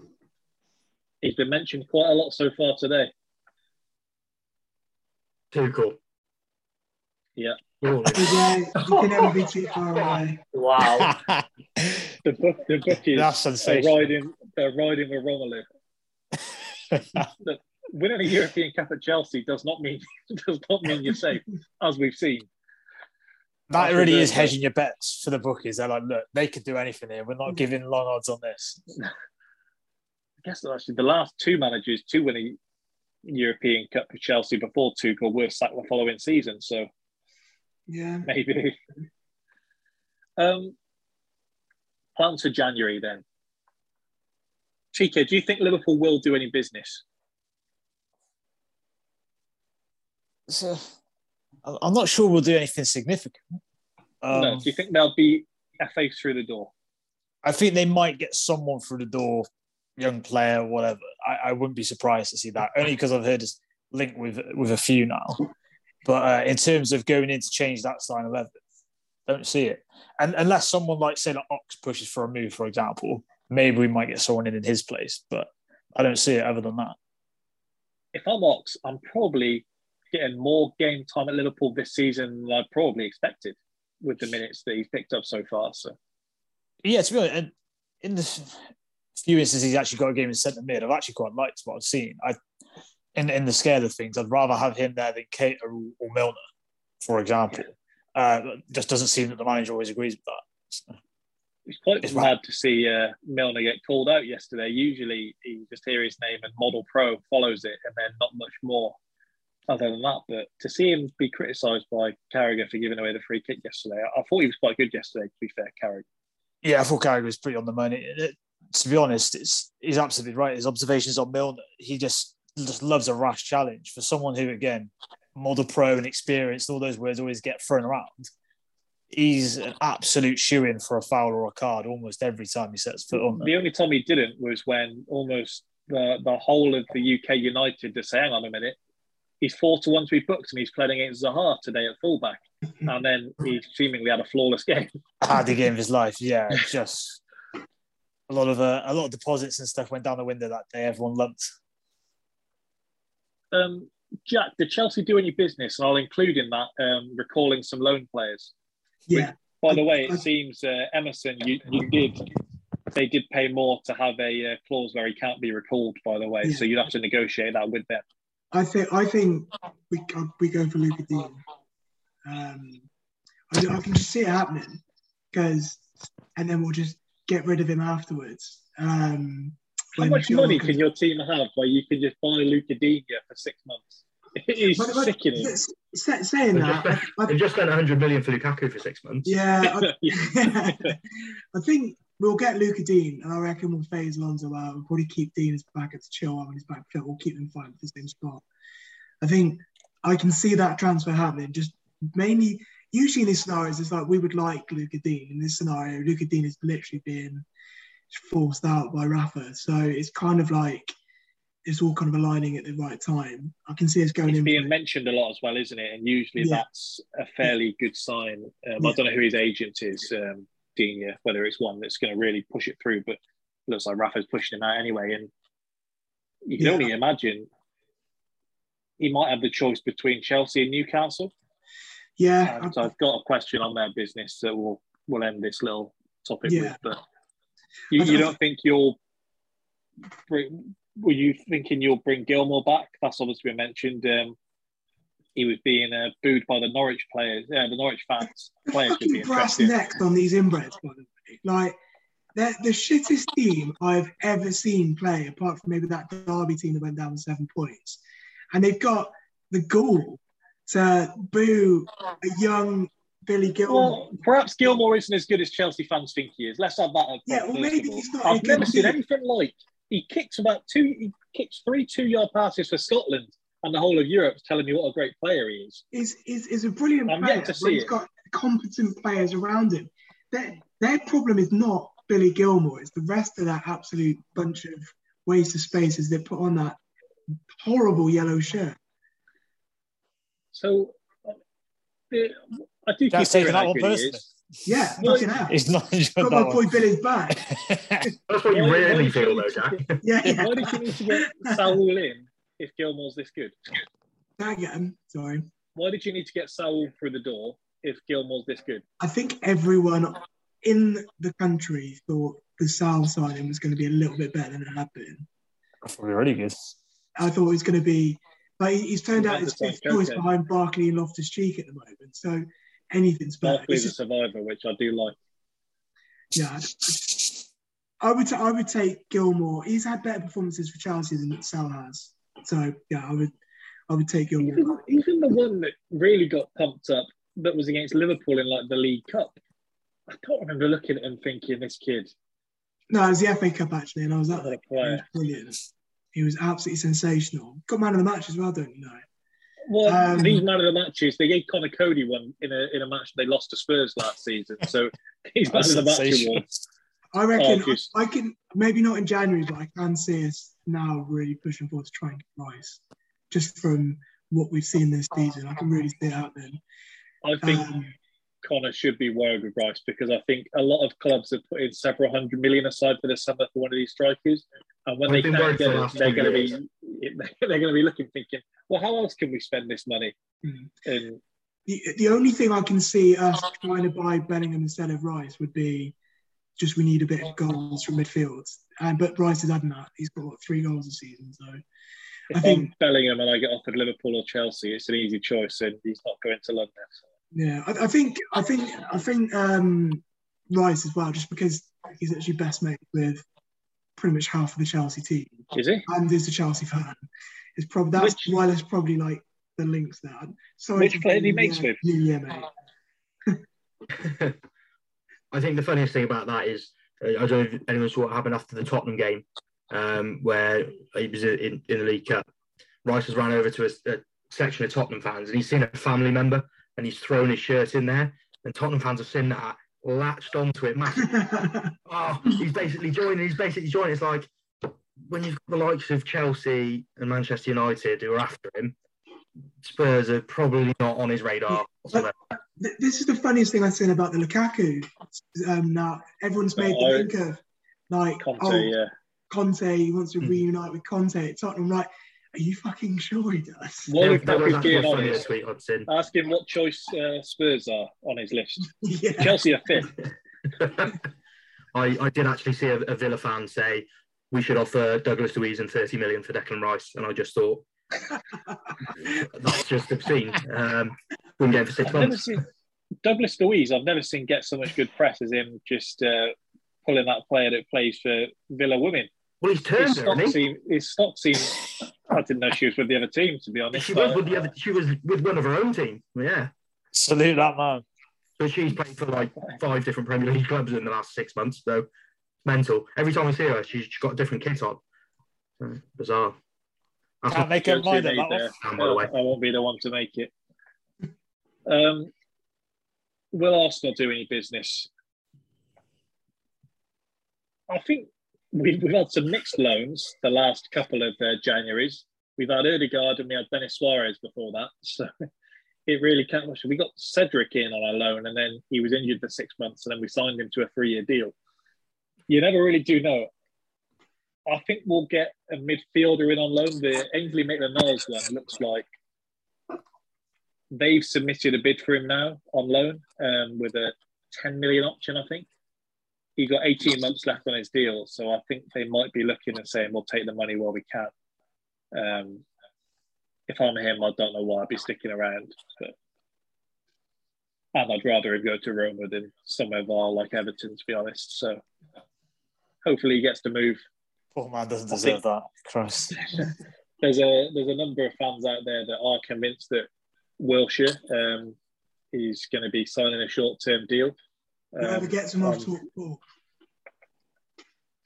Excuse me? Whatever gets him off TalkSport. The amount of times he gets asked on TalkSport and he clearly can't say where he'd like to go. And I was like, they keep calling him back. They keep calling him back. Also, I have seen Nick. I don't think he's as bad as you make out. I think he's worse than I make out. No, I don't think I'd have much to say if I was surrounded by Darren Bent and Goldstein either. When they showed him in the darts yesterday and they didn't boo. Goldstein what you got to say? Media. Yeah, but you like Jason Cundy, so yeah, I was about to say that. Cundy's not as better. Him and his fake phone calls that they drum up. Connor, are West Ham going to do any business? Because the new owners, I've never seen owners pour water on spending money like those new West Ham ones did seemingly the first statement was like, "Don't be expecting us to spend money, by the way." Well, when we I can't remember what the share was. They bought 23% or whatever it was. Apparently, one of the first things he said is, "Yeah, you're going to have some budget to spend in January." But obviously, with the other 68% of the club, we know we don't particularly like to buy anyone in January. I think we do need to strengthen. Obviously, we have done for years, but especially at this point of the season, we did it last season. I think the obvious one is Jay Lings. We have to at least make an effort because he's getting 0 games on. You're not getting him on loan though with 6 months left. That's the trouble, isn't it? It's finding that happy medium of how much is suitable to pay. From our point of view, because we hardly ever spend money, you could chuck 10 million at them, they'd probably say yes. Oh, but he seemingly is the one that wants to stay. It's the most baffling. I don't know how many times he needs to be told, you're not that guy. Whether he just wants to build the Jay Lings brand through Ronaldo still being at the club, he's probably maybe. Just hold this hoodie, will you? Yeah. It's one of them. I think we need a striker. For obvious reasons, we can't have our only striker being a right back. All right, Premier League goal scorer. But seeing the lineup came out of Spider-Man, had a look at the Arsenal lineups and seeing Antonio playing right back was both baffling and almost like, do they know something we don't? Honestly, he went at Brent for the last 10 minutes, didn't he? And he caused a bit of trouble. Yeah, shock. It's just, don't get me wrong, I love him. I think he's great in post-match interviews as well, which really does help with the morale of the squad.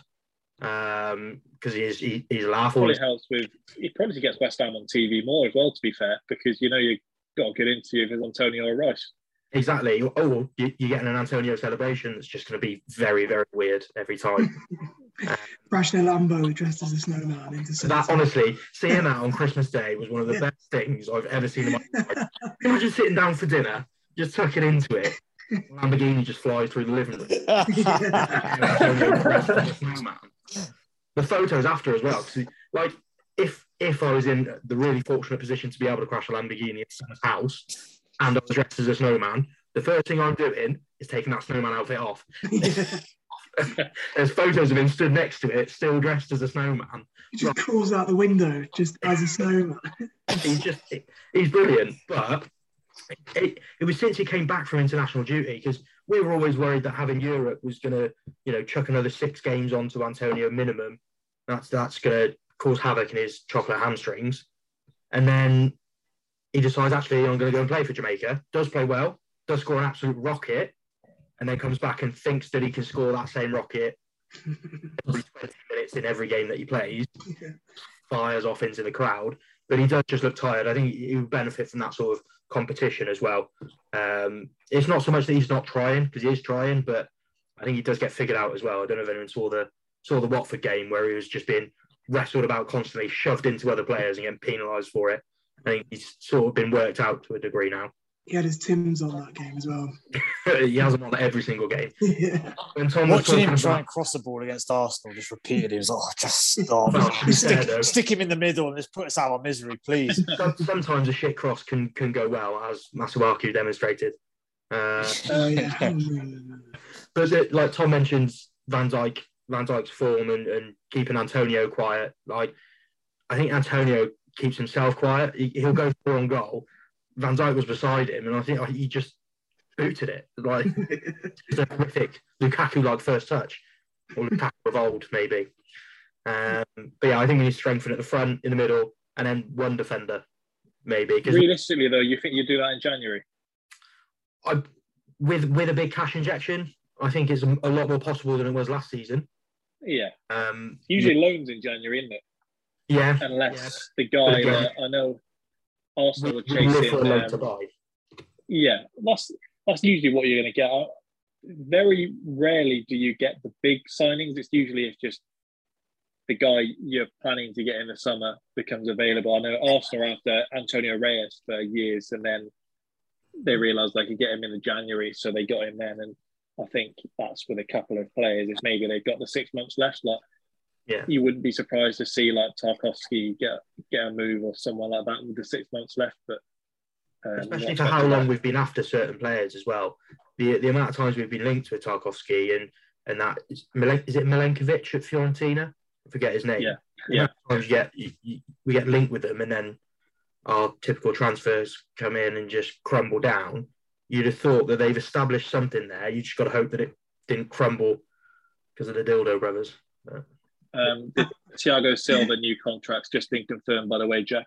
Yeah, I saw that earlier. Goff, are we expecting United to do much, or have they spent their pocket money for the year? I like them to get a midfielder in, but I feel like I say that every week. Wolves are 1-0 up. Yeah, I was just I didn't know whether to say that first. Yeah, get the money out. But I think it'd be more likely someone like Pogba leaving, for example, and then maybe bring someone in on loan. I'm not too sure. The Neves transfer never goes away, but I don't think that would happen in January. Me and TK were discussing it on the last episode we did. I think Pogba's going to stay. I think you're going to give him a horrific contract. I really hope that doesn't happen. I don't know. I just feel like when he got picked up, was it a thigh injury or whatever it was, and was ruled out until the new year, I kind of felt that was probably the last game he was going to play for us. But I hope said I'm not to proved wrong. TK on the last episode, say you had that £1 million drop scenario, and I gave you a new deal at United, Real Madrid, and PSG. Where would the bulk of your money be going? PSG, I think. TK thought Madrid. I thought my order would probably be United, PSG, Real.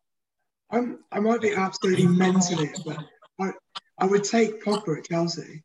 Jeez, you don't want that. I mean, you've got Billy Gilmore, so I don't know why you'd need it. I'd rather Pogba went to Chelsea, and that would keep him quiet for a few more seasons. Yeah,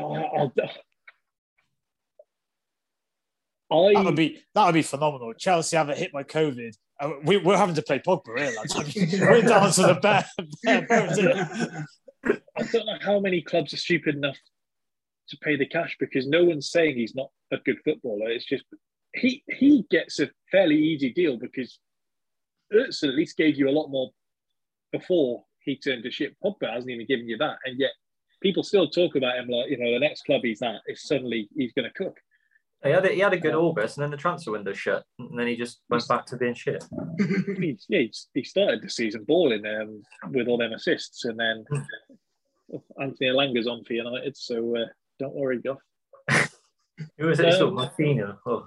Yeah, Martinho, yeah. De Gea saved a penalty and then he tapped it in. What will Newcastle do this January? Supposedly this Kieran Trippier deal is going to get over the line. I thought the most interesting thing with that would be what the fee was, and I thought it would tell us a lot about what they're intending to do. 25 million supposedly is the fee they're paying for Kieran Trippier.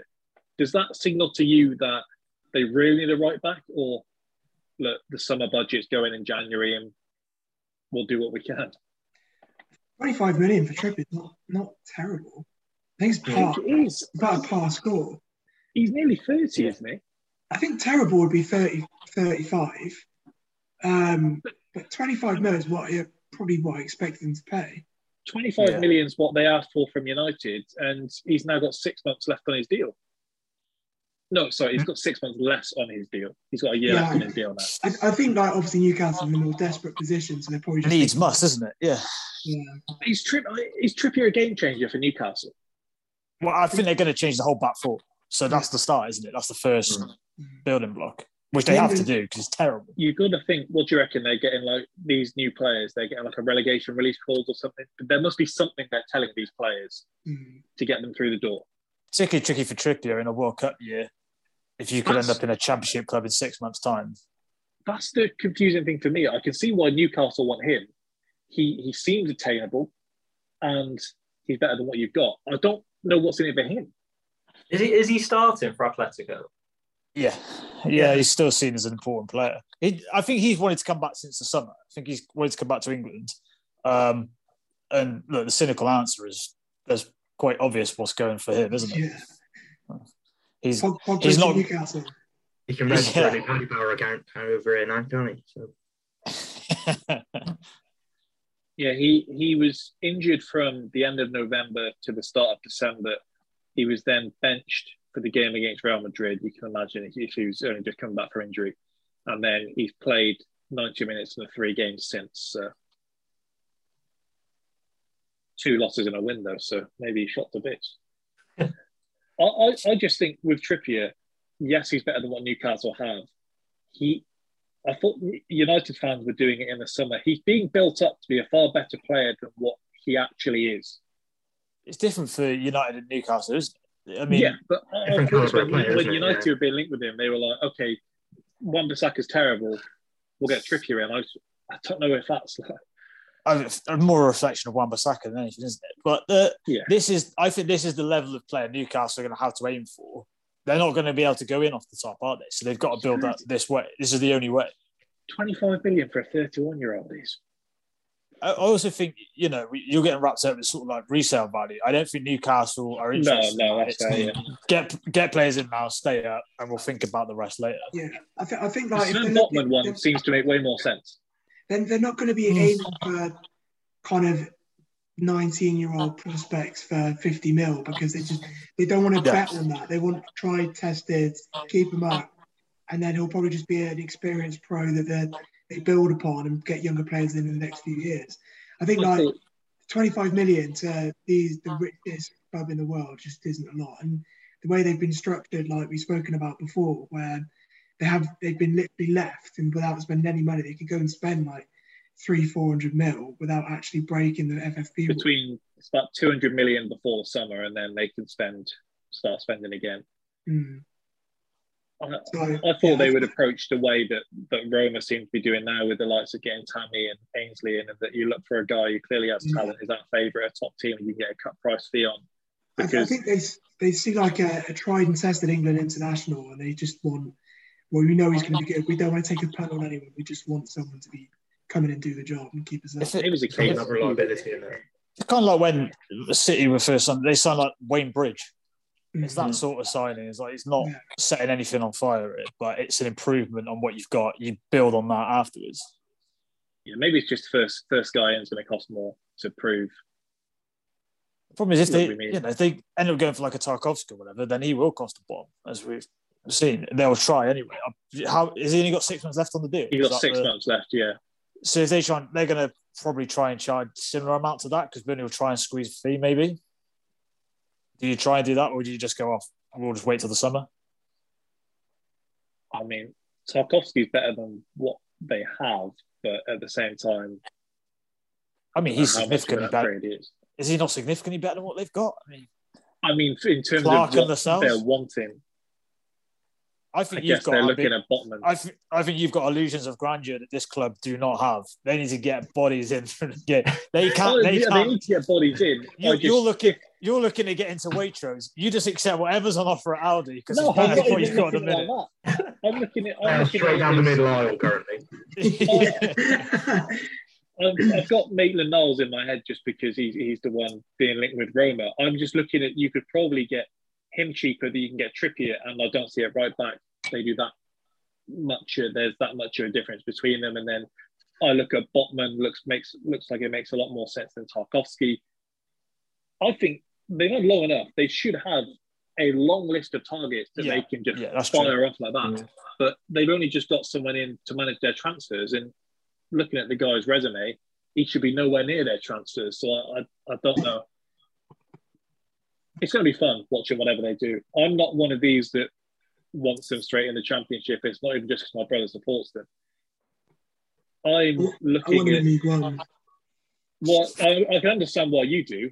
If someone's going to spend money, I'd rather it's Newcastle than Chelsea or City. So it's like, look, if they're going to spend money, I don't mind anyone else jumping into the mix either.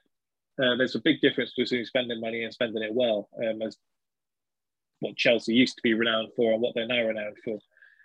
A couple of things before we call it a night. The team of the season so far, I've got Carragher's and Neville's down. If I reel them off, and then we'll say whether we think there was any grand omissions or Just as long as you haven't got Garth Crooks's on there, because that was no. absolute joke. Go on, Garth. Gary Neville has Alisson, Ruben Diaz, Van Dijk, Rudiger, Cancelo, Trent, Rice, Rodri, Foden, Jota, Salah. I mean, if we start with that one, I think there's several issues there. I don't see how Alisson gets in your team in the season. If you're picking one of the top, if you're picking at that level of the like, you've done as well as we expected, you take Ederson over Alisson. Yeah. And I don't. The laziest of maybe I'm not picks seeing at it. Alisson. I don't really know why Foden's in anyone's team of the year either. I completely agree. Yeah. I'm still not quite over Gary Neville saying he quite likes that he's been out partying before a big training session, because I like that in a player. I like that streak in him. I think I've used this example on the pod before, but very much the boss in Ted sort of thing, isn't it? That's a guts, Phil. We need that here. I think it comes in a week as well where he kind of condemns Lukaku, but also cried Harry Kane's answer of wanting to leave Tottenham out of it. That has killed me though, seeing these Spurs fans on Twitter crying about this. How is Gary Neville the bad guy in this? He didn't make Kane go, yeah, I want out of here. He just asked a couple of gentle questions on a golf course, and suddenly he's the villain of the piece. If you're stuck with Kane at this point, you've probably got to believe what they're believing at that stage. Because if they turn on Kane, honestly, what do they have left? Yeah, we haven't even spoken about Spurs. To be fair, Alex has kind of deprived us of that. But just very much the girl who took a cheating boyfriend back and is calling everyone else a cunt now. So hang on a minute, love. I don't think there's I think there's at least an argument for every other player in there. I've seen people like, I'll get your take on this, and they say Matip's having a better season than Van Dijk.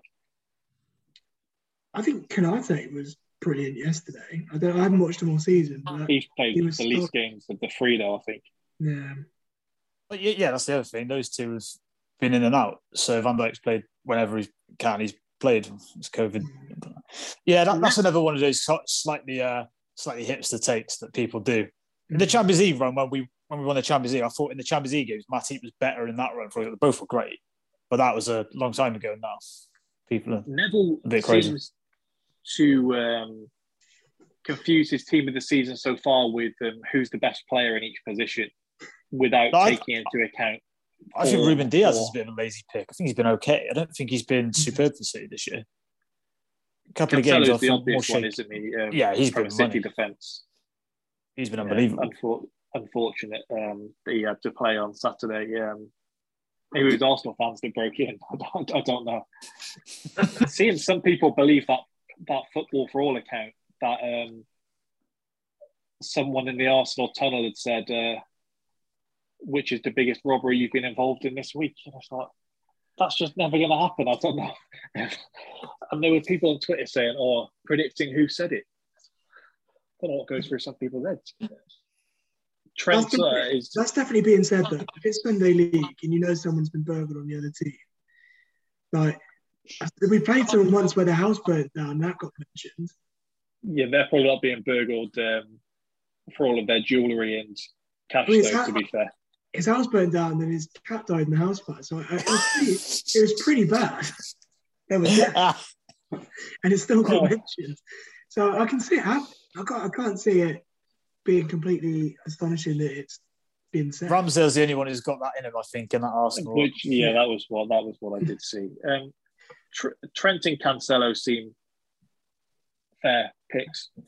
Yeah. Anyone arguing with them? You could make an argument for Reece James at right back as well, I suppose. Yeah. His injuries killed him.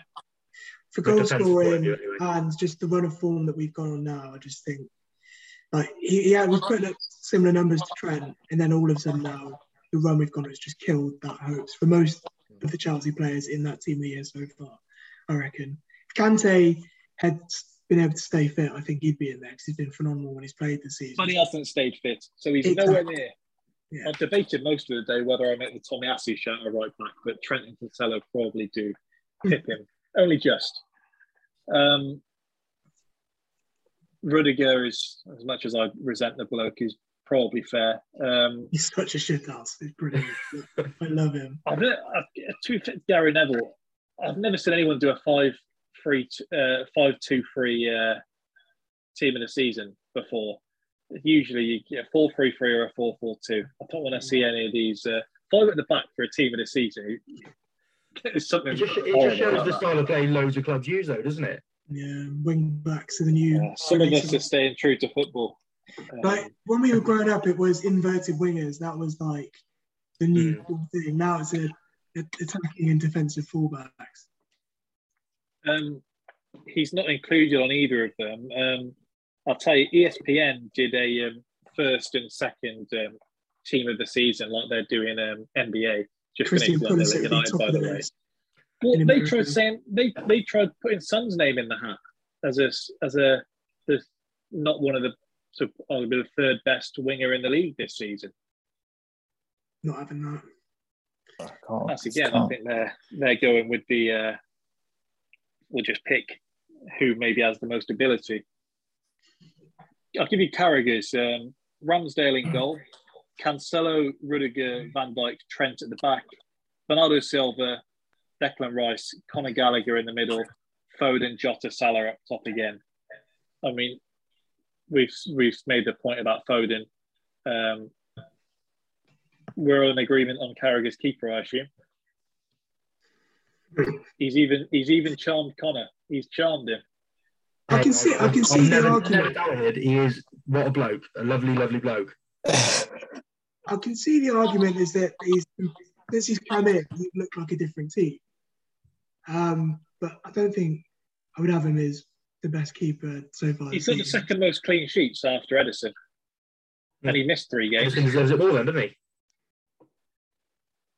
I think it's pretty cheap, given I guess Neville and Carragher both see it the same, giving their City keeper as your best in the season when they have the lowest shots at goal of any team in the league, mainly because they don't have the ball.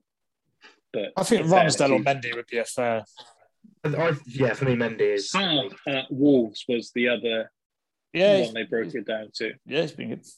He has the highest shot stopping percentage of any keeper. He saved the most of the shots that have come at him. Ramsdale was second, but has the clean sheets on top of that.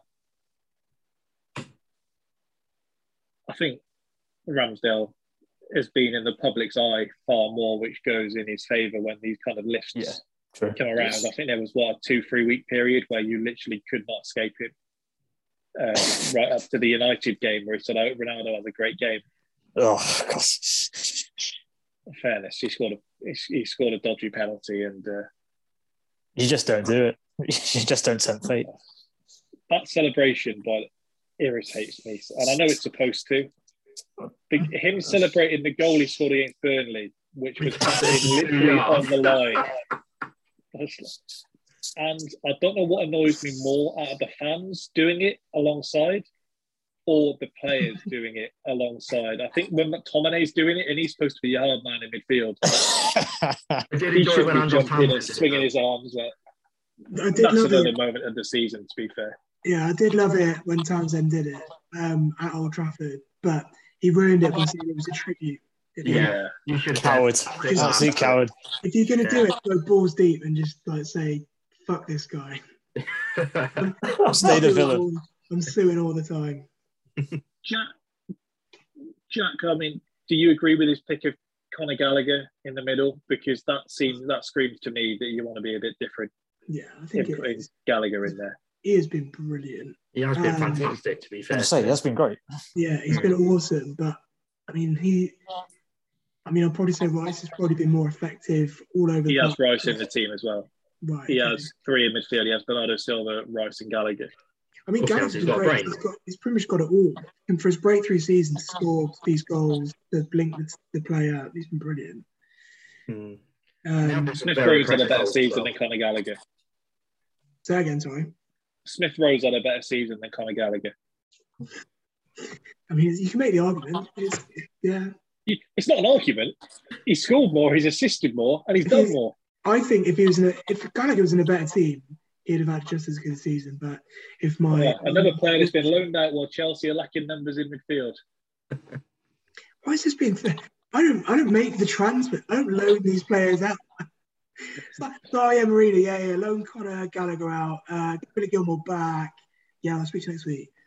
Well, I mean, you were moaning about squad depth as well. I mean, it's rich in the circumstance. Yeah, it was when you said you don't know what it's like to have 3 strikers. I don't know what it's like to have 3 strikers.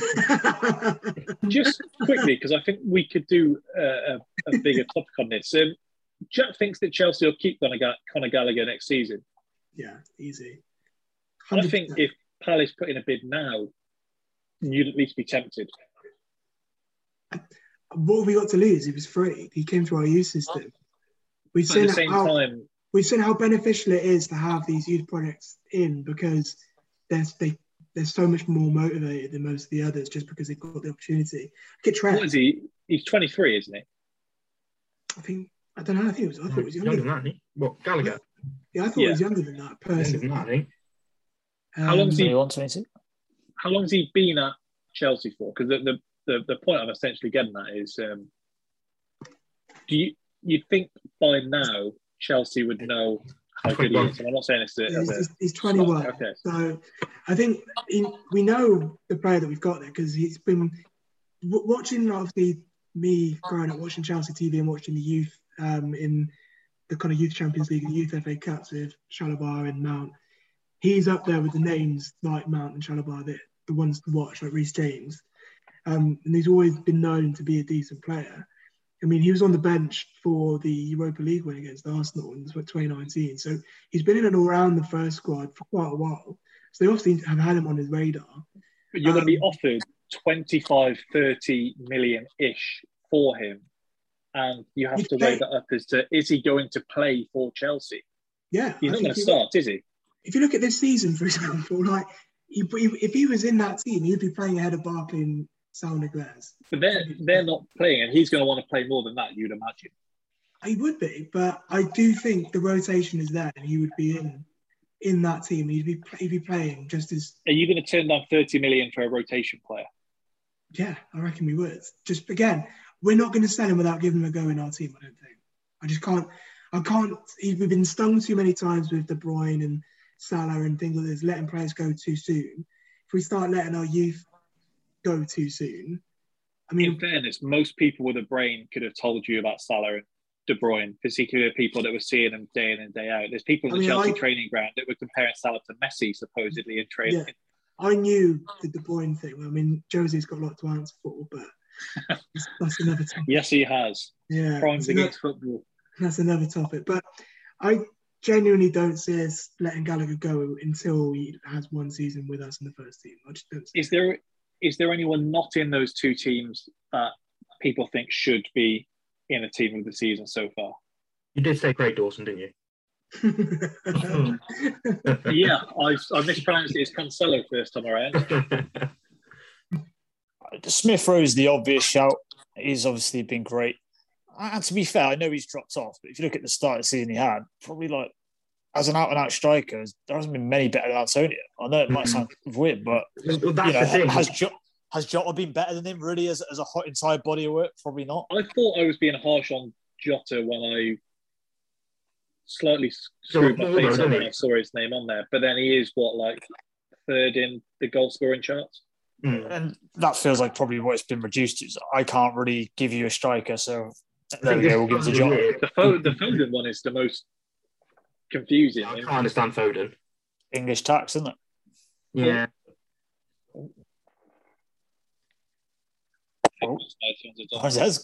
Headphones are gone. Talk amongst yourselves, boys. Yeah. Oh no! Oh no! But I think in terms of Antonio, I think Garth Crooks actually put Antonio in, didn't he? Yeah. Hopefully you don't get too much effort. Did he not have Salah in? Did I hear that? Yeah, he didn't have Salah. Who said that? Who didn't? Garth Crooks didn't have Salah in his team. Yeah, that's as soon as I saw that, you could even just looking at straight out and out goal involvements. I think for the calendar year, Salah was above by 9 or whatever he was. Next one down was actually Antonio. Are you getting a lot of echo from me if I go off my speaker? No, I think it's pretty good. A little bit. I can't see his face to know if he's toying with me or not.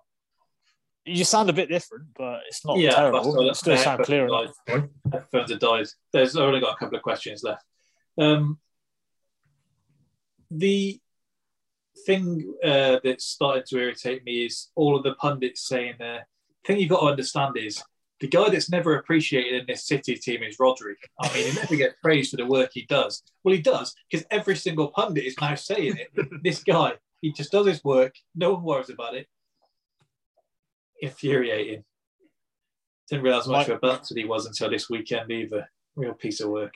It's like when people say that Benzema's like severely underrated. It's like, how is he severely underrated when he is known as one of the best out-and-out forwards in the world? Yeah. People still say that about Kante when he won 2 league titles in a row. Yeah. People ban the word underrated around so much. However, Declan Rice. Yeah. It's about time that guy got some props. I'm glad you brought him up. Absolutely. I told you earlier that Bruno was my letdown of the season so far. If I go around and you tell me what your biggest letdown is, whether it's a particular game, a manager, a player, or whatever, if any of you have one ready before I go around, if not, I mean, it's Lukaku, isn't it? It's just Lukaku or Saul Niguez. I mean, both are pretty low in my estimations at the moment. No, those are mine. I don't think I need to elaborate. No. Goff, do you have a letdown of the season so far? Not so much of a letdown, just that it hurts to see Ollie fail. You kind of knew it was coming. I don't know if Jack felt the same with when it happened to Lampard, but he did for a week. Yeah. Oh yeah, he did. Yeah. But it's like, yeah, the inevitable happened, and it wasn't good. Yeah, not so much of a letdown, but just not a good situation to be in. TK, do you have a letdown of the year so far? A letdown of the season so far, sorry? I think Saul's probably a good shout, only because he's been either not playing or horrific when he does. I thought it'd be a hell of a signing for someone. I thought for anyone. I think I said at the time that I thought Liverpool or United should have picked him up if they need a midfielder. Obviously not costing a huge amount of money. I know his wages are a bit. He's been horrific for Chelsea. As Jack said, if Bartley's starting ahead of you, something's gone horribly wrong. Yeah. Was it not weird how willing they were to let him go? There is something to that, isn't there? Yeah, and they were seemingly actively looking to shift him, which maybe, upon reflection, maybe told us something. Because they think bring anyone else to replace him. It was to do with his attitude as well. Apparently, there was this one incident, I can't remember if we covered it or not, where he spilt chips in the back of a taxi and then refused to pay. We've all done it. Yeah, and refused to pay the £100 cleaning fine. And the police got... We definitely didn't do that on here. That would have been one of my highlights of the season.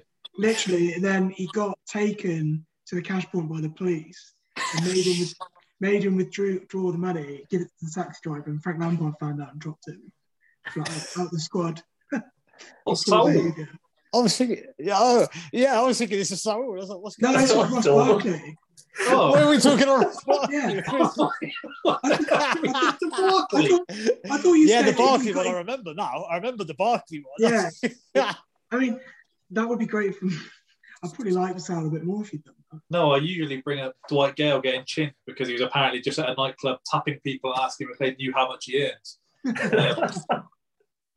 But no, I didn't know that about Ross Barkley, although I can see it now. Now you have said it. Saul, I don't know if they had a bit of a different culture over there or what. Yeah, over in Spain, they just throw chips on the floor. It's just it's what they do. I don't know if they're having chips after, and I don't know what they gave. Is anyone offering anyone other than Salah as player of the season? Because it feels like it's by a landslide at this point. Yeah. Gotta be in it. Yeah. There was that brief movement for Bernardo Silva to get us like, lads, come on, can we just stop this? I still think he'll get it for what it's worth. I think he'll get he'll probably get that writers one that Scott Parker, was it Scott Parker got the writers one the 1 year? You're correct. He got relegated. He did play well. Better to ever do that, by the way. So you're welcome, Scott. Yeah. Salah at this point, you'd think, is one of the greatest players to ever play in the Premier League and deserves to be in that conversation. Is there anything he can do to be considered the best? Because for most people, Thierry, whether Salah wins another 5 Premier Leagues, is going to be at the top of that list. A lot of people, not myself included, would still have Giggs probably over Salah at this point. Yeah, wild, isn't it? Yeah, Thierry it's an interesting one. I've thought this before. He's the closest thing we've got to MJ, where there's not only that he's undisputed as the best of the Premier League. If you ask anyone, they'll say it, but also that there's like a just enough time elapsed that there's nostalgia that kind of anything that comes close to it feels like an attack on him, and so as a result, we'll do everything to protect that. Factor in the fact that he's doing this for Liverpool as well, and I'd say it's nigh on impossible for Salah to be regarded as it, like you said, regardless of what he does. On paper, he might end up better than him. He might have more longevity. His peak might go on longer, but no, in the way that Thierry is kind of unanimously seen as the best, I don't think Salah can ever do that. And the problem is, the only people champion it will be Liverpool fans, which makes you more than inclined to go, actually, no, he's not the best. Thank you. I'll take Perez over Giggs, and I'll tell you that for free. I've been in agreement. Game of the season so far. I mean, you've mentioned the Liverpool Spurs game. I was just looking at the ones that were suggested by ESPN, just to throw back to some of them. I mean, we've only just had the City Leicester one, which was a 3:00 game, I think. So a lot of people didn't get to see that. West Ham 3, Chelsea 2 is probably my pick. Alongside that, the Brentford-Liverpool one is high up on a lot of lists. Brentford-Arsenal was, which... Yeah, and the Liverpool 2 City 2 game was very special, mainly just for the sheer quality involved in it, the individual performance from Salah. But I'll take the carnage of West Ham Chelsea with a Masuaku winner. I think the game yesterday, Liverpool Chelsea, would be higher. Contender, isn't it? Yeah. The second half wasn't good enough to fair enough. The first, best half of the season so far.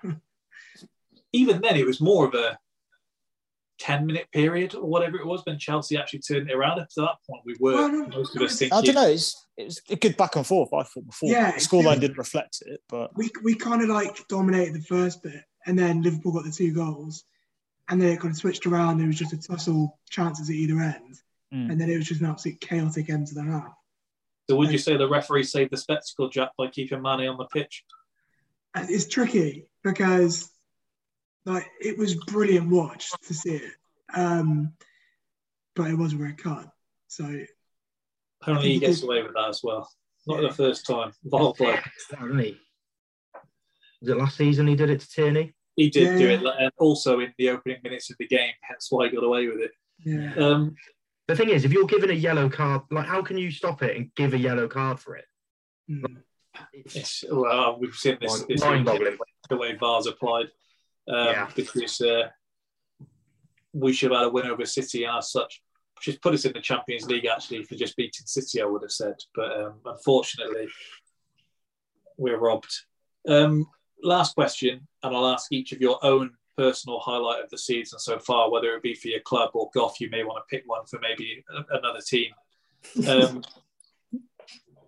Mine, beating Spurs at the Emirates, the whole day of that, possibly the best day of 2021, if England hadn't played, actually. So outside of England, probably the best day of 21. But Jack, your own personal highlight of the season so far? That's on the spot. I think Champions League, before it went into Juventus, I think that was just the most I've enjoyed a game in months.